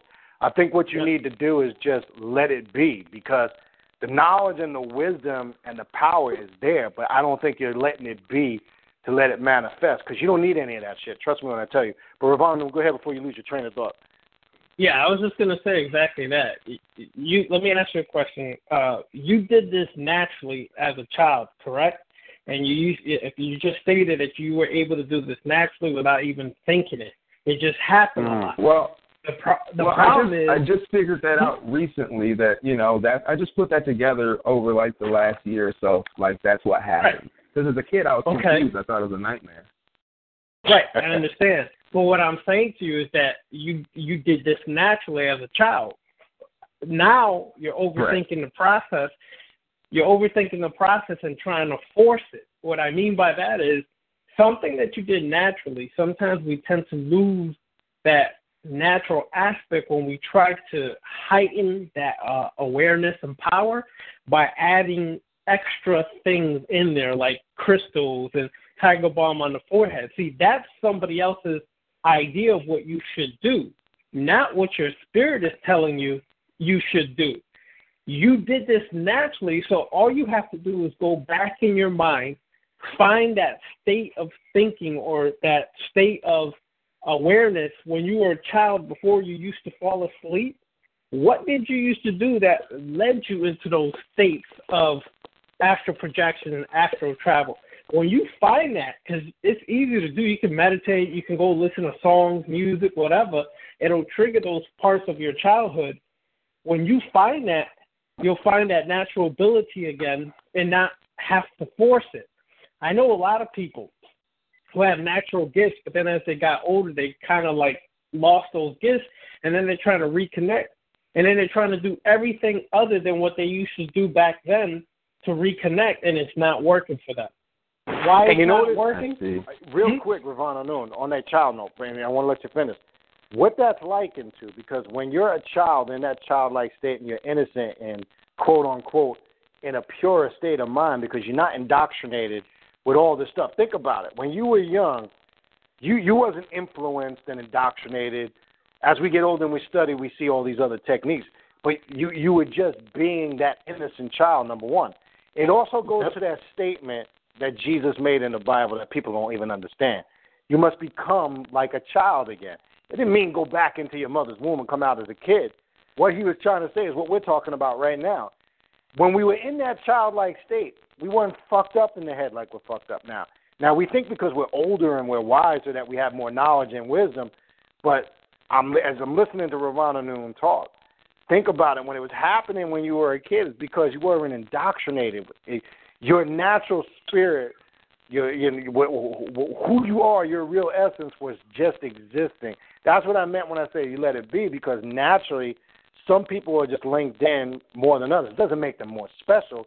It just means some people's vibrational frequency just tends to vibrate a little quicker than others. But anyway, go ahead, Ravana Noon, because the child shit just resonated when you said that, because that's 100% true.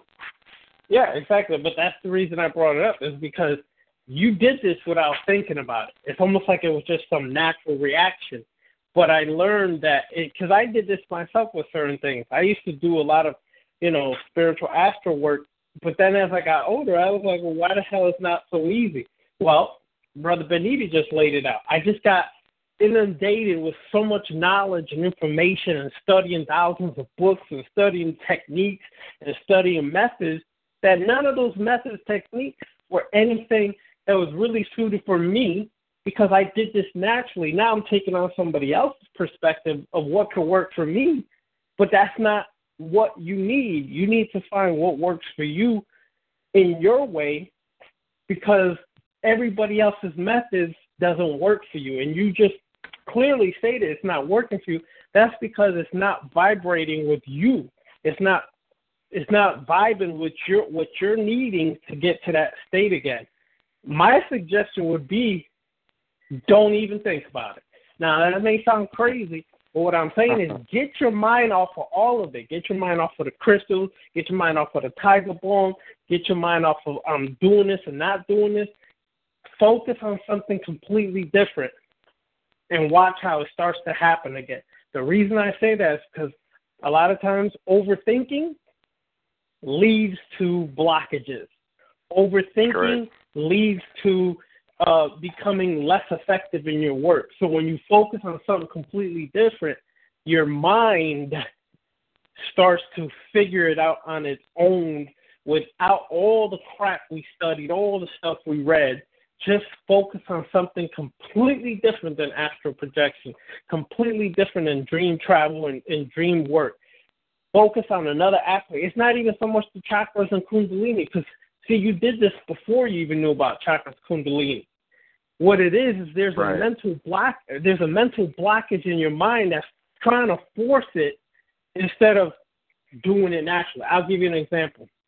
You breathe naturally, but then you learn pranayama, the Hindu Dravidian occult system of breathing, and all of a sudden you forget how to breathe naturally, and you're always finding yourself walking around doing pranayama.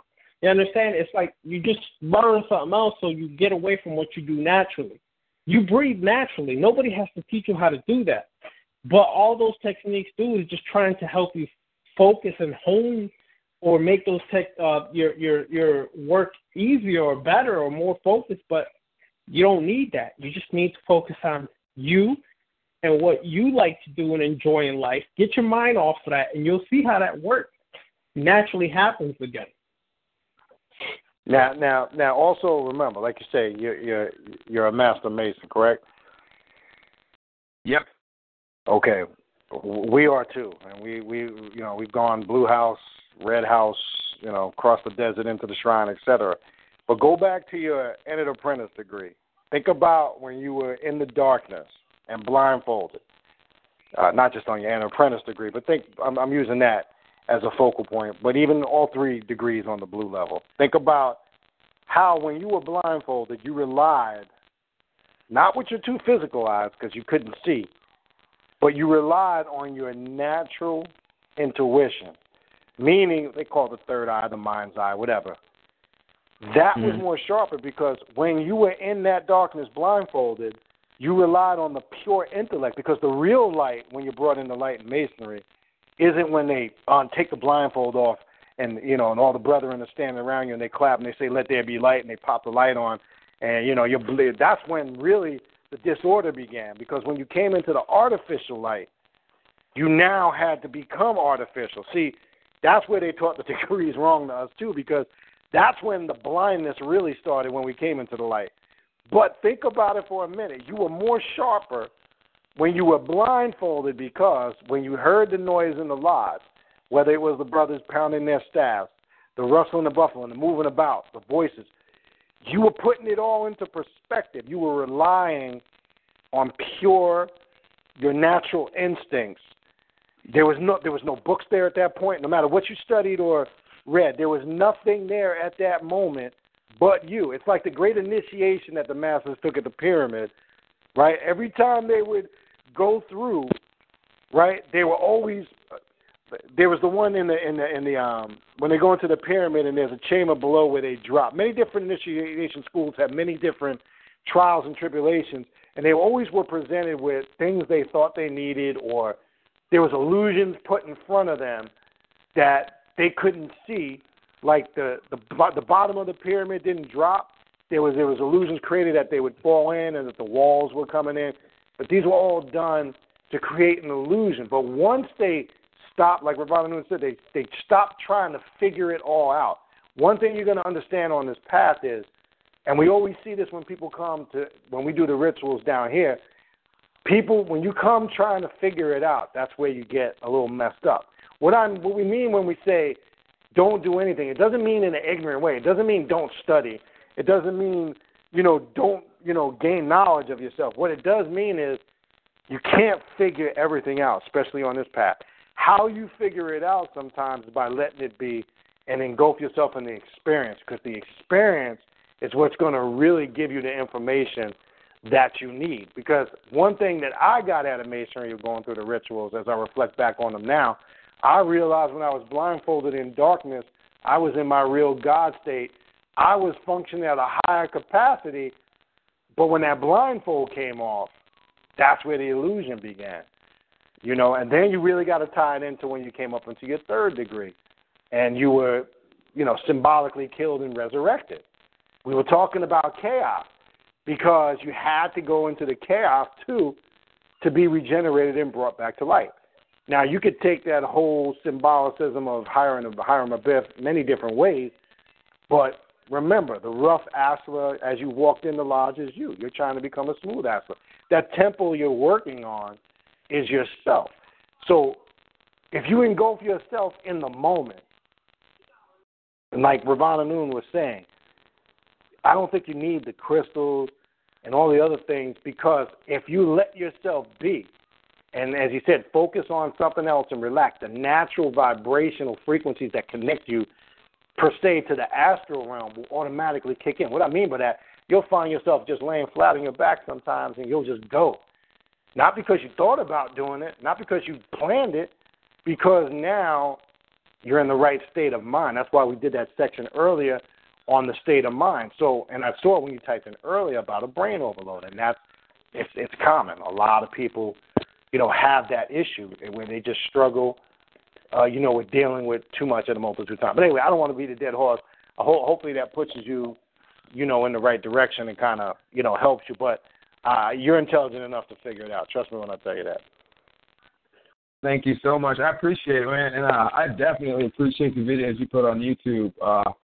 I've come a long way over the last couple of years, and I plan on getting a consultation with you here real soon so we can, get to talking and, move forward with this. Because this really interests me, and it talks to my soul more than anything else. Because I come from a very religious background as well, and from the person I was when I was like 21 to the person I am now, I would have beat me up. It was completely different, and it's cool. I appreciate all the information that I get from you guys completely. No doubt. We appreciate you, man. Thanks for tuning in, and, hopefully we see you on the show. We appreciate it, brother.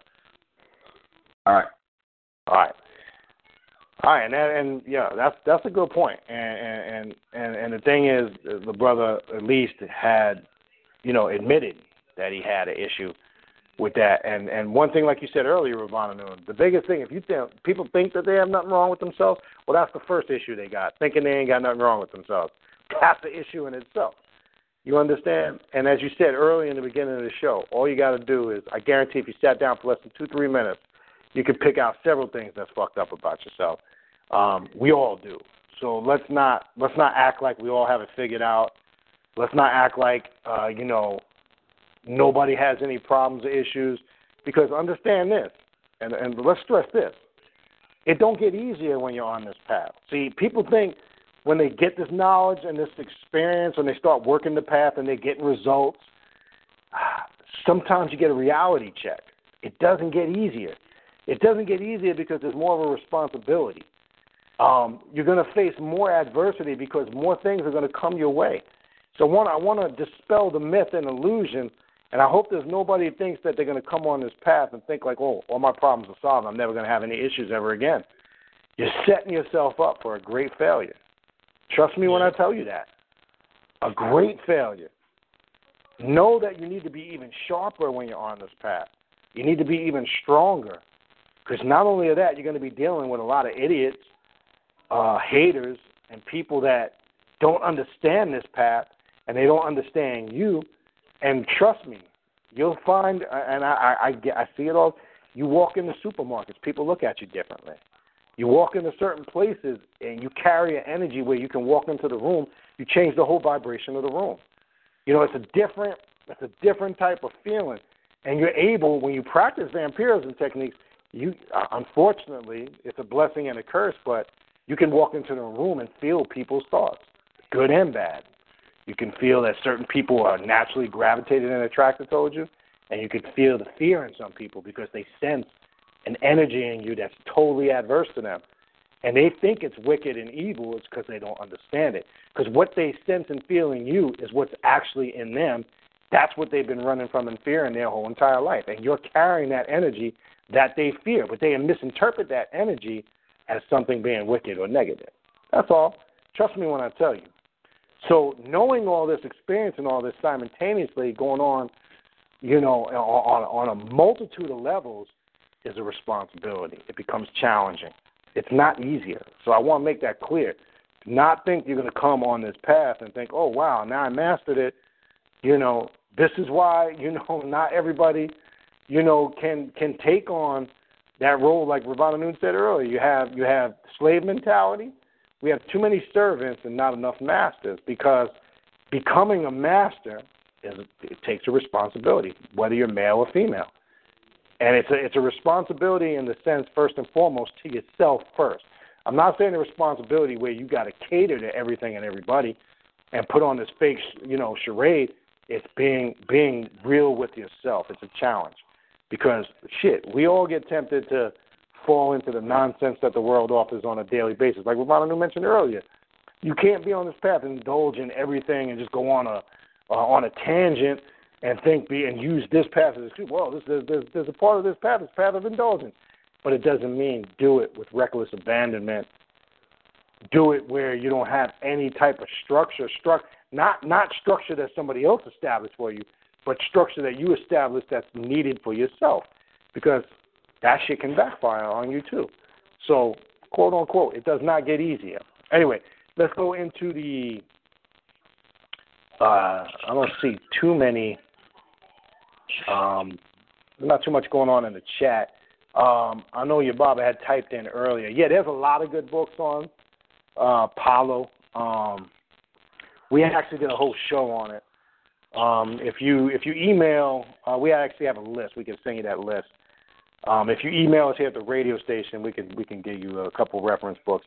Now, what I would say this on Palo though, being scratched in Palo, a lot of the books they don't really tell you shit. I gotta be honest with you. There are some good books that get into depth. It just depends. What I found out with Palo, and depending on what you read, depends on the house you belong to, and how they do some of the ceremonies, especially the scratching ceremonies. And it also depends upon particularly what your Palero, where they got their Naga pot from and the system that they come through. All that plays a part when dealing with the tradition in the house that you belong to. A lot of that stuff is not really in the books. I mean, they get into some of the rituals in some of the books. But long story short, there are some decent books out there on Palo. I found out a lot of the African traditions, it's more of a mouth-to-ear tradition, and you really need to experience it. I mean, you can read about it, but they're not really going to tell you much in the books. They'll tell you the surface stuff, because I could tell you what I went through in the scratching ceremony. None of that shit's in any book that I ever read. That's a whole other story. But yeah, there are. Then you also got to understand, you got Palo Mayembe or Palo Manto, and Palo Manto is more religious. Palo Mayembe is more African tradition, which that's a whole other story. But if you go into the archives too, we did a whole show on that. I pulled that up. We did a show on Kanduki, African witchcraft and sorcery, which we're also practitioners of. I would check into that. But if you email us, we're going to give you the email again at the end of the show. We can give you some suggestions on that. All right, let's go back to the phones. Oh, let's bring in the Alchemist. You're on the call. Can you hear me, Alchemist? Yes, I'm here. What's going on, Alchemist? Hey, how's everyone? Happy New Year. Yeah, I know you're getting bombed by that snow right now. I know you're getting bombed by that snow, right? No, we're in D.C. We didn't get anything but a dusting, really. We didn't get anything serious. Okay, cool. What you got for us? Well, I'd like to concur with Luke, the thinker. I mean, I was there at one point. I had the tiger balm on the third eye and the crystals underneath the pillow, and it didn't work. I mean, I was really trying to get there, and I mean, I didn't understand why it didn't work. It just didn't work. So, right. I abandoned it. But as of late, what I've been doing, I mean, it's just been coming, to me about, energy. It's always been a path of energy for me, to understand energy and manipulate the energy and transmuting the energy. And I've been led to read this one book. It's really interesting. It's Overcoming the Archon Through Alchemy by what is John Ritter? I think that's his name. It's real interesting. It talks about it speaks about vampirism in terms of drawing in the negative energy, and because our bodies are like a distillery, and turning that energy over and using it for our own purpose to manifest what we want. And I know that you brothers have spoken about, when there's like a rally or they get everybody stirred up and, when they get that rally going on, like, for example, with the Trump thing, not trying to hop on it, but, when they start talking about him, that's a whole bunch of energy. People like, oh, yeah, he's this, he's that, he's this, he's that. And what they're not understanding is he's just pulling in that energy. He's just working that energy for his, for his own benefit, or who's ever stirring it up. They're working it for his own benefit. And I was discussing with a friend of mine. I said, they talk about him and they point fingers. I said, but on a real note, this man is working that energy left and right, because he's getting everybody talking about him and he's stirring up the masses and. And that's what they do. But the Archon, they talks about, I guess, another entity. I'm still learning on the path. It's another entity that, quote unquote, uses our energy. If we're getting riled up and if somebody's coming together and all of a sudden you got this massive brawl on the street, well, then who's sucking up that energy? That's right.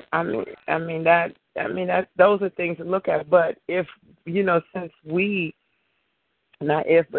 are gods and we are responsible for everything that we do, in order to make changes in our life, we're going to have to use the energy. We're going to have to be like the vampires, and I mean, it's not a bad thing. It's just it is what it is.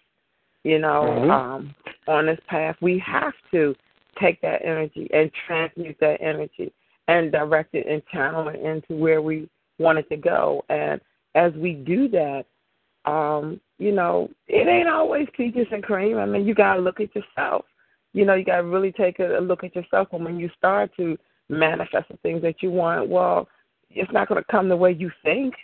You got to make some changes within yourself. It's like, hey, whoa, is this who I am? Is this really me? Did I make an error here? Did I did I misjudge somebody here? All of these things work toward our growth, and that's just something I have been really working on lately is transmuting energy and. Attempting to raise up my vibration because I really want to do some heavy, really, really focus on manifesting the things that I want for myself and my life. And, I haven't talked to you it's been a while.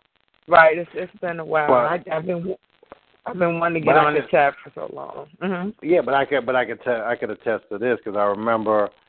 When we first started talking, I know you were dealing with some obstacles and you were facing some challenges. And, I know in some back and forth conversation we had and via text and stuff, you were having some experiences. So I'm saying this so listeners can understand that the sister that's speaking now is not just talking because she read some books. I just want to make that clear. I'm saying she's also talking because of things that she's been through in the last couple of years, and probably even beyond that. But I'm saying that, you know, I can attest to that, and I'm listening to what you're saying, and I'll be honest, it's good to hear somebody that's actually getting it. You understand what I'm saying? You're getting it by like when you were explaining the reactionary thing. That is so key. I can't express how people that fall victim to that, they live rough lives. But I just want to throw that in there. I can attest to what you're saying based on that. I want listeners to also understand that you're not just speaking because you read some books or, you know, or this or that. You're actually speaking, you know, from experience. But anyway, go ahead. Yeah, this is definitely, you know, I mean, from experience. I mean, this has to be applied or should be applied, you know, every moment of every day of your life. I mean, you have to make the attempt to stay conscious in the moment, you know, so that you can continue your work, you know, and, you know, like the brothers were saying, you got people that are hating, you know, when you walk in a room, you do change the atmosphere, you know.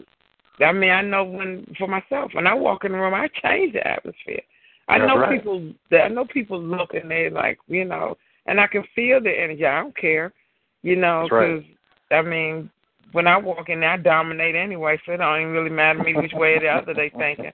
So that's right.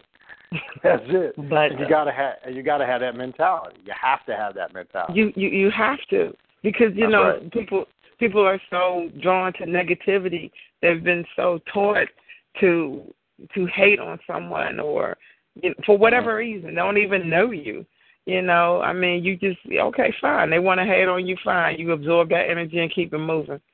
You know, so I mean, it's real out here. But that's pretty much what I've been focusing on because it's all about that energy, you know, and we need that energy to manifest and create what we want. And everything else is second. It doesn't mean anything because you're not going to be able to move forward without that energy. You're either going to be predator or prey, and then sometimes you are the predator, you know, and sometimes you are the prey, unfortunately. But when you recognize it, you got to recognize it. You got to almost like, oh, wait a minute, I got lost for a moment, and somebody using my energy. Let me readdress this and check this. You know, so you won't come out drained in the situation. But yeah, I mean, spot on. And the brother who is, you know, like Ravana Noon was saying, I mean, you already know. You already know where you are. You already done these things. You let that flow come to you naturally to do what you know to do for yourself. And because we do read, and we read a lot, and we take in a lot, and there's so much more to take in and so much more to learn about who we are. Yeah, we can deviate and get a little confused, but if it don't resonate with you, it ain't something that you should do. That's it. That's simple. Yeah. But we definitely appreciate you calling in. Good to hear from you. Thank you. Hopefully we hear from you more, and you know, keep us posted on what's going on. I will. All right. You got it. Bye-bye. All right, we appreciate that call. All right, I got two more calls just to let you know. Smiley with the locks, I got you in a minute, and I'm going to bring in Duma 730 real quick. We're going to wrap it up with these two calls. All right, so let me bring in Duma 730 quick. Duma 730, what's going on, brother? Hey, brothers, what's going on? Just been cold like an Eskimo up here, man, in D.C. Hey, don't feel they all panicking down here because this morning here it got into the high 30s, low 40s, and tonight it's dipping to 36 here in South Florida. So it's the end of the world down here. These folks ain't used to this cold weather, man. Yeah, I can tell because I remember when we were down there, like in early 2000s, for a ball I think you guys have held down there in it went down to cold. the 50s, and it was like unusually cold. Yeah, so, I remember that. was, Because we were spooked out. We said all the people from up north brought the cold weather. Yeah. Spooky. Yeah, that's that spooky Negro mentality. But yeah, it's cold everywhere in the United States right now, man. Wait, let me tell you something, man. When it's in the 30s in South Florida, it's cold, bro.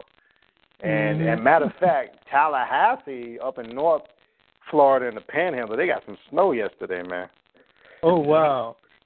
So that's crazy. Yeah. But anyway, what you got for us, brother?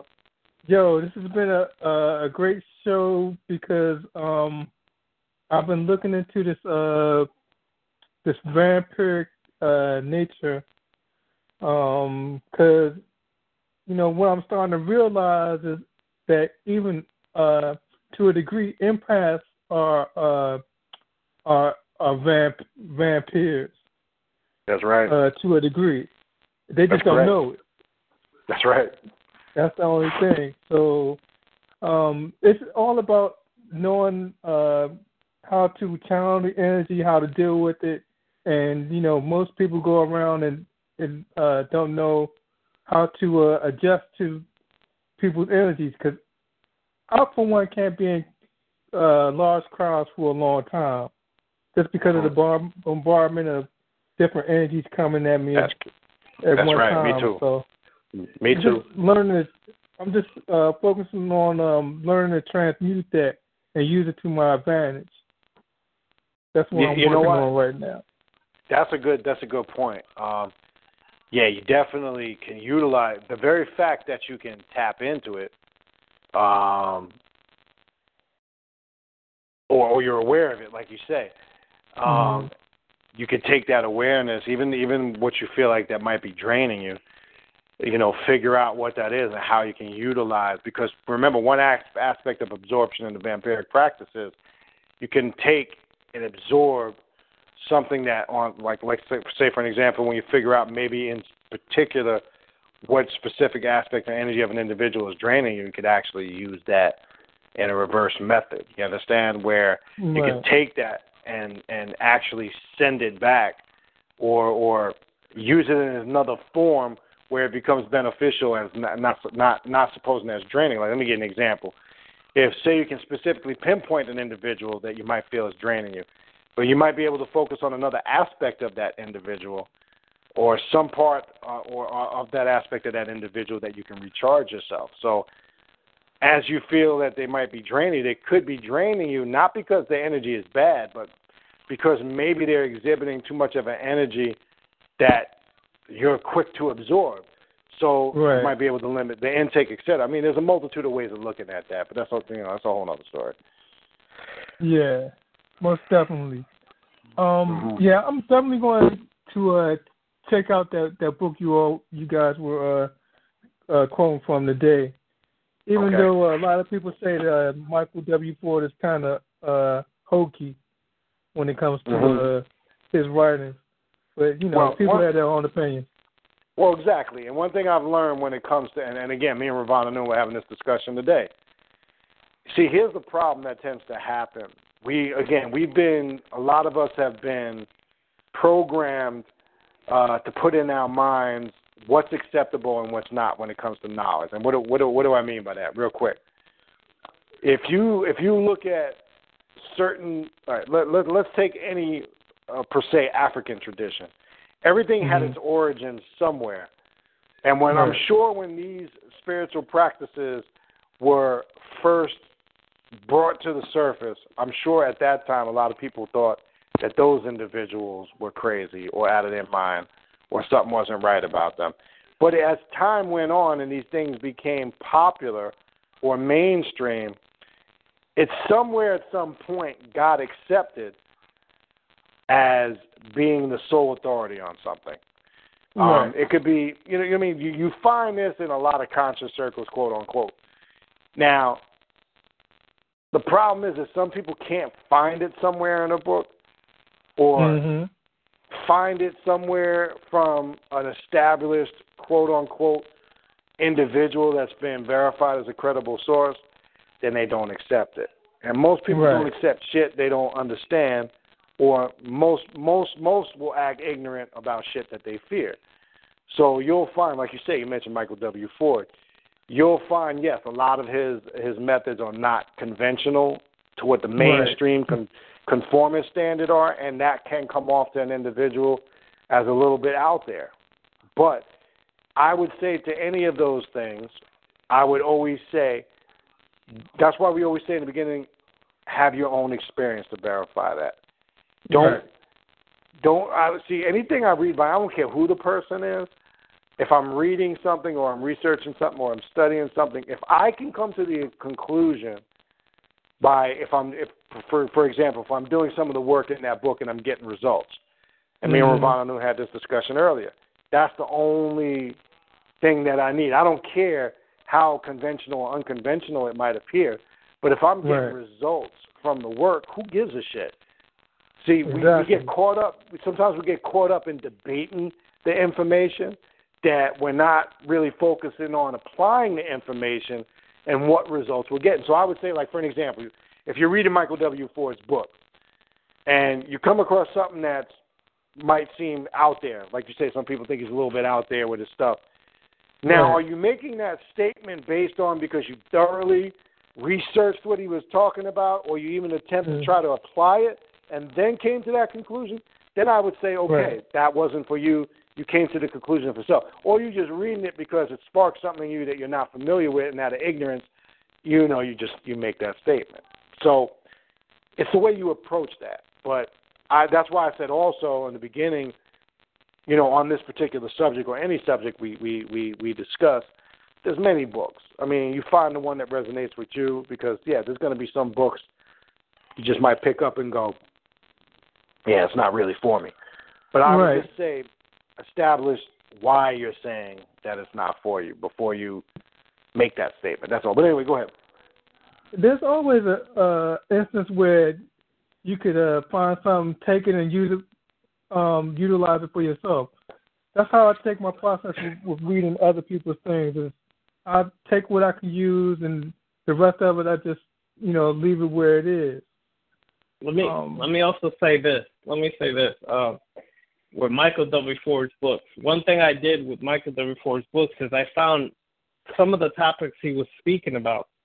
I did research and found other authors that were, discussing similar topics. And when I read that information, a lot of his information cross-correlates to what other people are saying. So you got to understand, too, just because you have the masses of people who may feel that his information is a little out there, it's not valid, it's whatever, it's because most people have their idea of what mainstream occultism should be. See, occultism, just like anything else, has become a religion, too. Okay? Because now when people shift away from African traditions, or they shift away from religion or anything else, then they start going into occultism. Now it's a mainstream mentality, a religious mentality that, let's say, somebody like Aleister Crowley is an authority on occultism, but he was considered a crackpot when he was alive. Remember that. Okay? That's right. But now a lot of his information is considered valid. Okay? So then if Michael W. Ford's information doesn't cross-correlate to Aleister Crowley, all of a sudden, this is spooked out, or this is too far out there, or this, whatever the case may be, find other people who are discussing similar topics and see how they cross-correlate. If a lot of that information is cross-correlating, then you best believe these individuals did their research and did in-depth work to come and bring this to the people. You understand? Yeah. What the heck? So that's really important for people to understand, because we get caught up in, this is not real occultism. Well, who the fuck are you to say who's real and what is real or not? Are you a master occultist? You travel this shit for 50 years of your life? You walk every organization or secret society there is? No. Most of the people who say that is because, as Beniti said earlier, it's one thing or one topic or one information that didn't resonate with them, or they didn't understand or know about, and they went in an uproar and a hissy fit. Because what? Because they don't like it, or it doesn't vibe with them, or they don't understand it. So now it's wrong, it's not cool, it's not, see, that's punk. Let me tell you something. A lot of those people who say that are little sissies and bitches, and I'm going to say it just like that. The reason why is just sissies and bitches is because if you don't like it, then that's it. That's fine. But for you to go and comment and talk about people behind their back, that's some sissy shit, okay? Right. And the reason why is because you're really a pussy and you can't address it with them. And when you address it, you don't really address it in a direct way. You kind of generalize it. And that's because you really don't know what you're talking about, but you're offended about something they said. So you're just going to attack people. And what happened with Michael W. Ford is he didn't give a fuck what anybody said. So he offended a lot of people, and because they got offended, then they got to stigmatize him and basically, slander him because he didn't give a fuck if you liked what he did or didn't do. He didn't give a fuck if you accepted what he did. He said, look, I done walked this shit many years. I did my research. I walked through a lot of these organizations. This is how I present it. Some people going to like it. Others don't. I don't give a fuck. Keep it moving. That's the mentality people should have when they walk this path. Who gives a fuck what anybody else likes or doesn't? Because when the real reality is you waste your time worrying about if somebody likes Michael W. Ford's book or is legit or not. As Beniti said, and me and him discussed this earlier, the only thing that really is important, the real parameter to really see if something is beneficial is the results you get from the work that you do through that book or knowledge or information. That's it. That's it. If anything else is invalid. Period. Now I've found, brother, like there's a lot of books that Michael W. Ford wrote that I don't even care for. I'm gonna keep it 100 with you. Some of it comes off very religious to me. Even in some of his videos when he's doing demonstrations for the rituals, me and Ravana Noon joke about it. We have fun with it a little bit. Some of it is just too dramatic for me. You know what I mean? But I can bypass all that when I look at the stuff that I can confirm that does resonate with me. And the stuff that doesn't, I'm not just saying that just because I'm saying it. I'm saying it because we've had experience in that field. We walked that path at one point. And there is a lot of things, as far as that he's done in videos and books that I just won't even bother because I already know what it is, been there, done that, got the T-shirt. But one thing I find that, and I know Ravana Noon probably attests the same thing, when it comes to Luciferian magic and vampirism, it's probably really the only two things I really would draw upon from his writings. I could say they're accurate when it comes to those two things. I'll be honest with you, the others I don't. Bal Cadman is another one who actually I just recently talked to. I'm going to get him back on the show. He, as you know, he's all over the place. He deals with everything. Yeah. But again, he does, there's a lot of religious shit that he touches on, and that's fine. But it's not, I just don't need it. Not because I'm just making the statement because I ain't even look into it. I'm saying we've been there, done that, got that T-shirt. But then when he's doing stuff, I gravitate towards the stuff that is working for me and I'm getting results, like his books on Lilith magic, Kali Mantra magic. That stuff works. I can attest to it. So what I'm saying is this.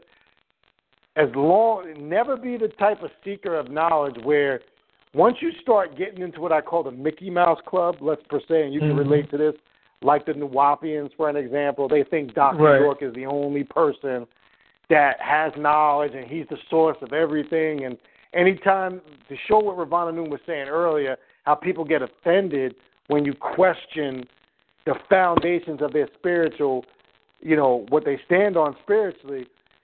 The Nuwapians get very offended when you try to present something outside of York because they think York is the originator of everything. If they did their research, they would see York took everything from everybody else and made it look like it was his own. But you can't hold an intelligent conversation with him because them fuckers can't even think without every other word coming out of their mouth. The master teacher said, the master said this, the master said that.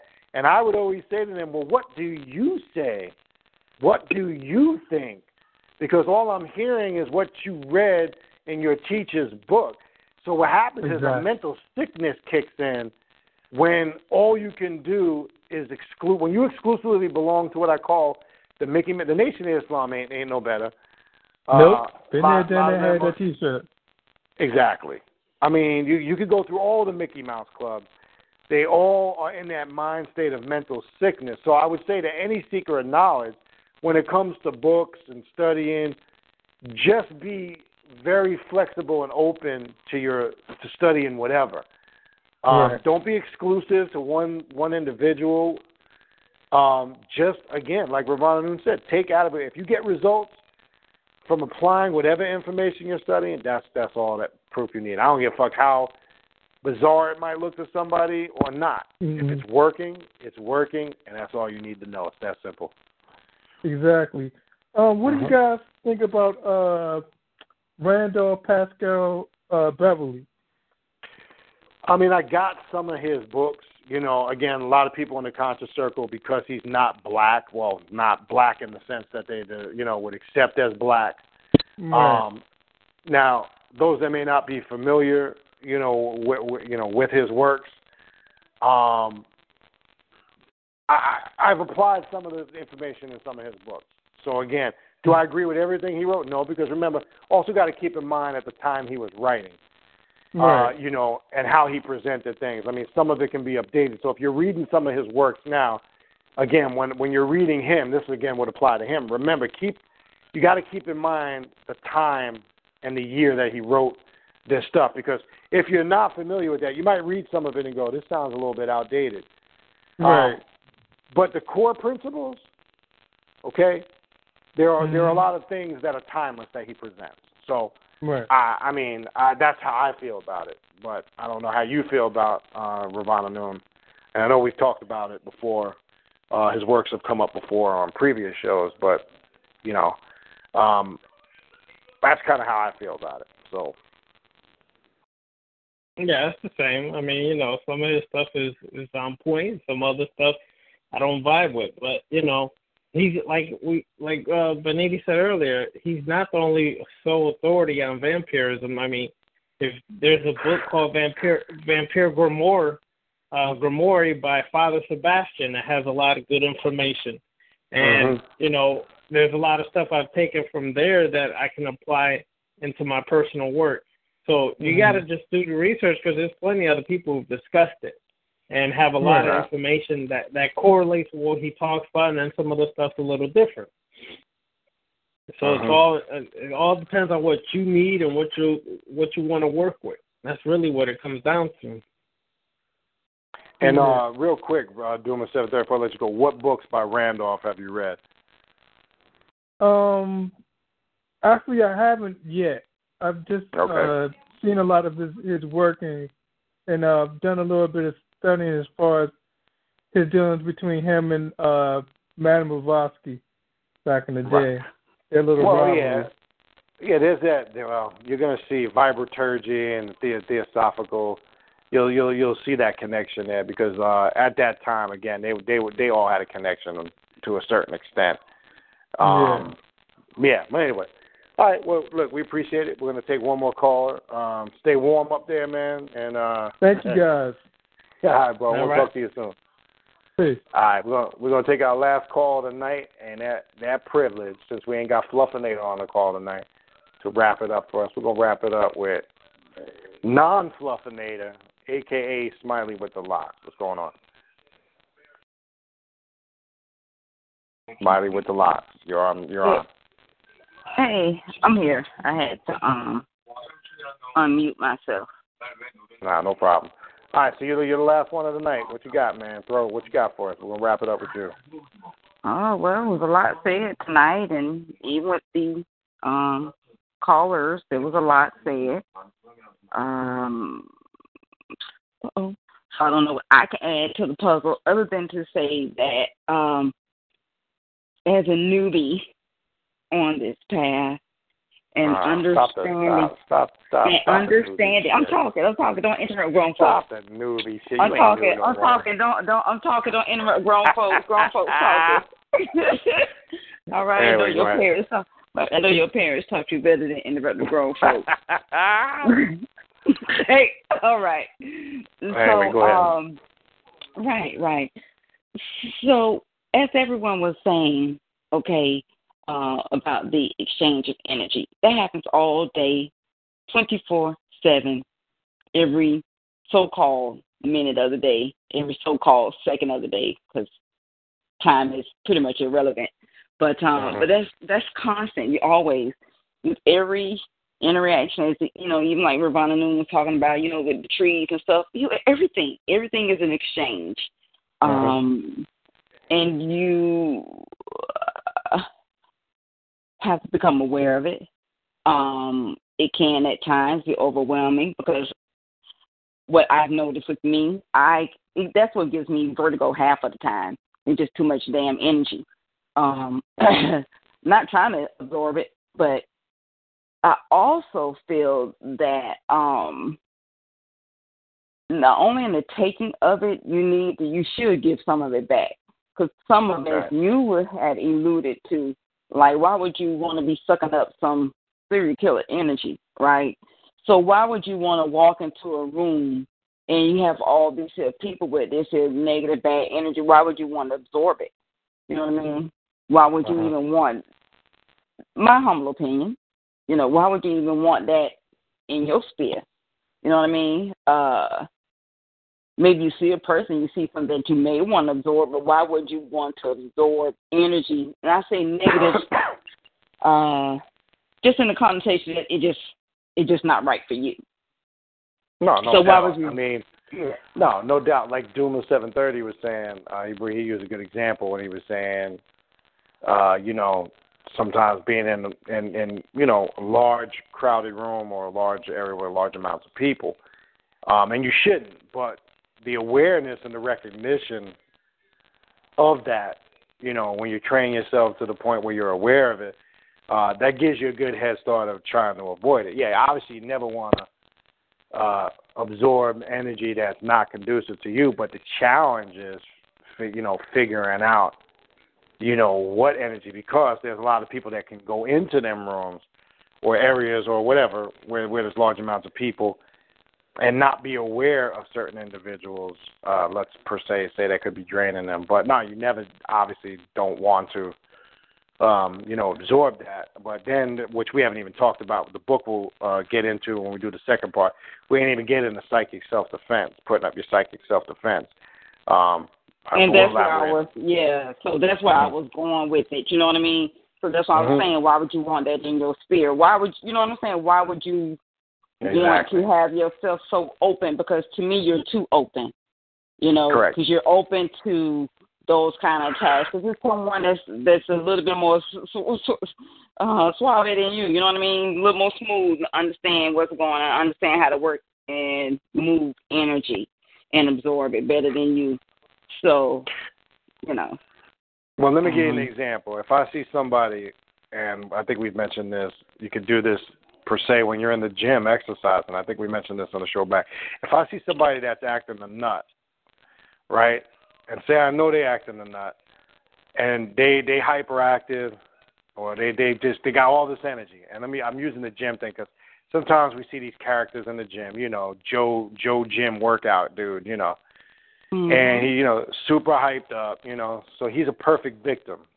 And what I mean by a perfect victim, if you focus, for an example, on the solar plexus area where most of that chi or energy is being generated from, for an example, dude that's being annoying, you could take that energy from him, one, to enhance your workout, and then watch dude just start to calm down and get completely drained and not realize why he's getting drained. So what I'm saying is when somebody, per se, and that energy is not conducive to me. I can't stand the gym dude that's, you know, Joe Gym dude that wants to be seen by everybody. He's grunting and, you know, he's got to walk around and, you know, talking loud and, you know, that's just some annoying shit. That's just energy that's not conducive to me. And it can be draining to me because it's annoying. So instead of being subjected to it, what I'll do is I'll focus in on Joe's hyperactive gym dude.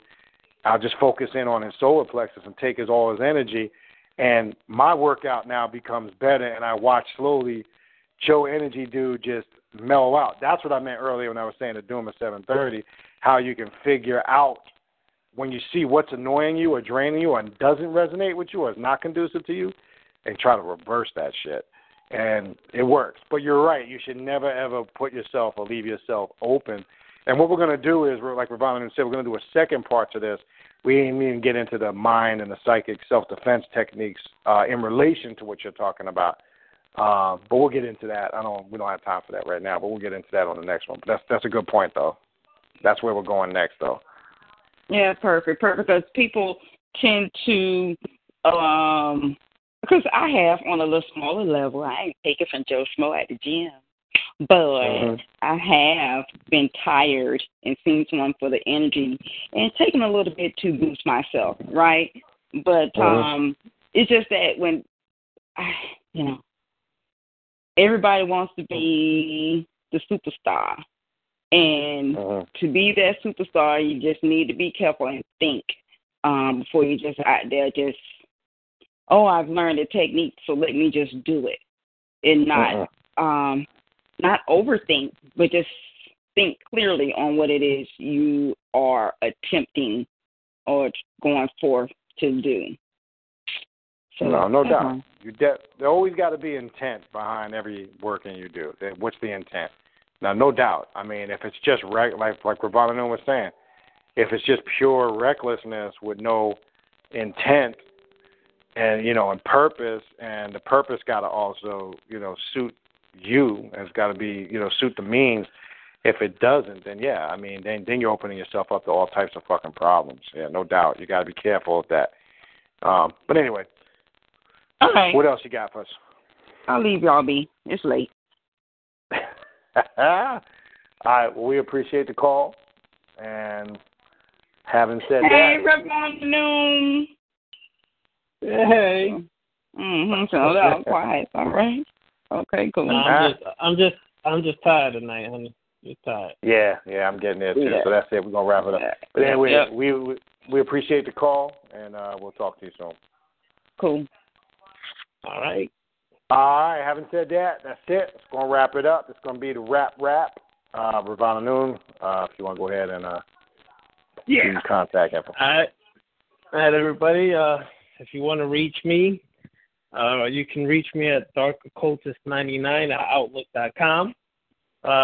Email me if you have any questions regarding information. Please not email me with your personal opinions, whether you like me or don't. I don't give two shits whether you like me or not. It's irrelevant to me. But if you want to discuss information, you want to discuss concepts, methodologies, I'm all with it. You can also find me on YouTube on Dark Cultist 99 or Google Plus on Dark Cultist 99. Peace. I appreciate it. And myself, if you want to get in contact with me, you can contact me right here at the radio station, KHNUM19@gmail.com. Again, that's KNUM19@gmail.com. You can also go to my YouTube channel. That's Mother Nubia Inc. on YouTube. There's a bunch of videos up there. Again, Mother Nubia Inc. on YouTube. You can also go to the Mother Nubia Inc. Google Plus page. It has all the radio shows archived with the links that lead you right here to TalkShoe.com. I do post the shows up there in addition to they're all located in the archives.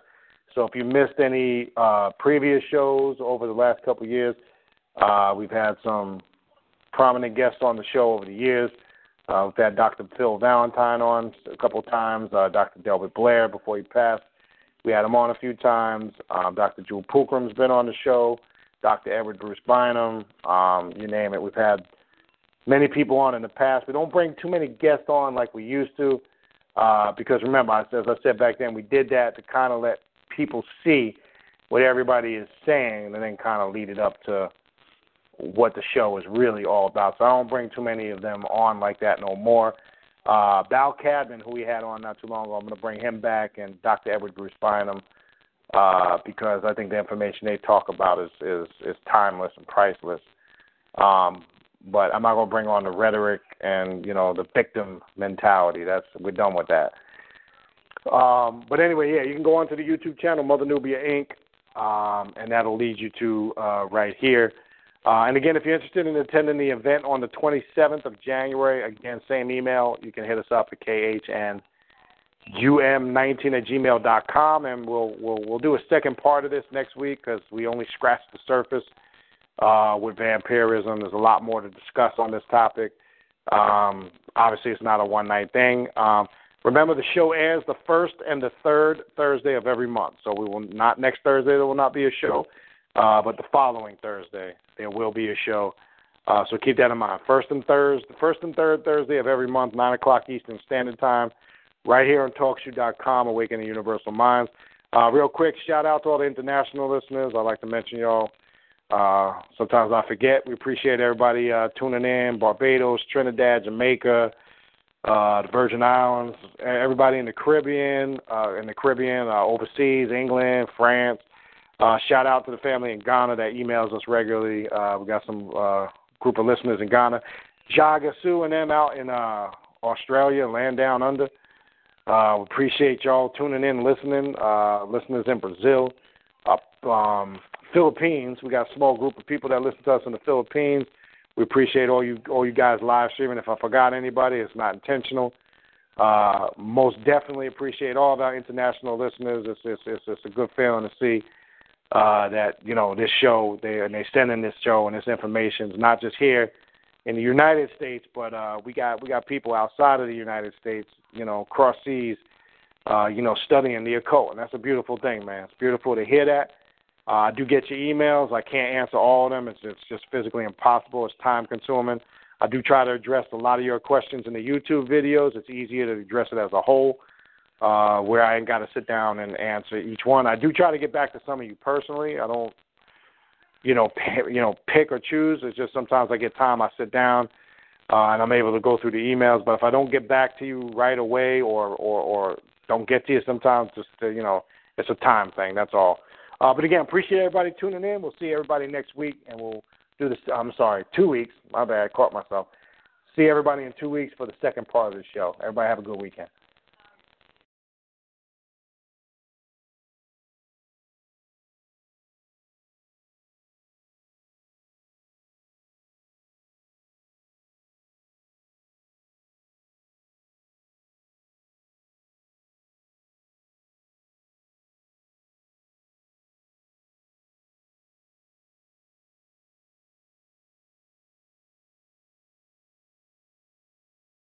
Step into the world of power, loyalty, and luck. I'm gonna make him an offer he can't refuse. With family, cannolis, and spins mean everything. Now, you wanna get mixed up in the family business. Introducing The Godfather at ChumbaCasino.com. Test your luck in the shadowy world of The Godfather slot. Someday, I will call upon you to do a service for me. Play The Godfather, now at ChumbaCasino.com. Welcome to the family. VGW Group. No purchase necessary. Void where prohibited by law. See terms and conditions. 18+.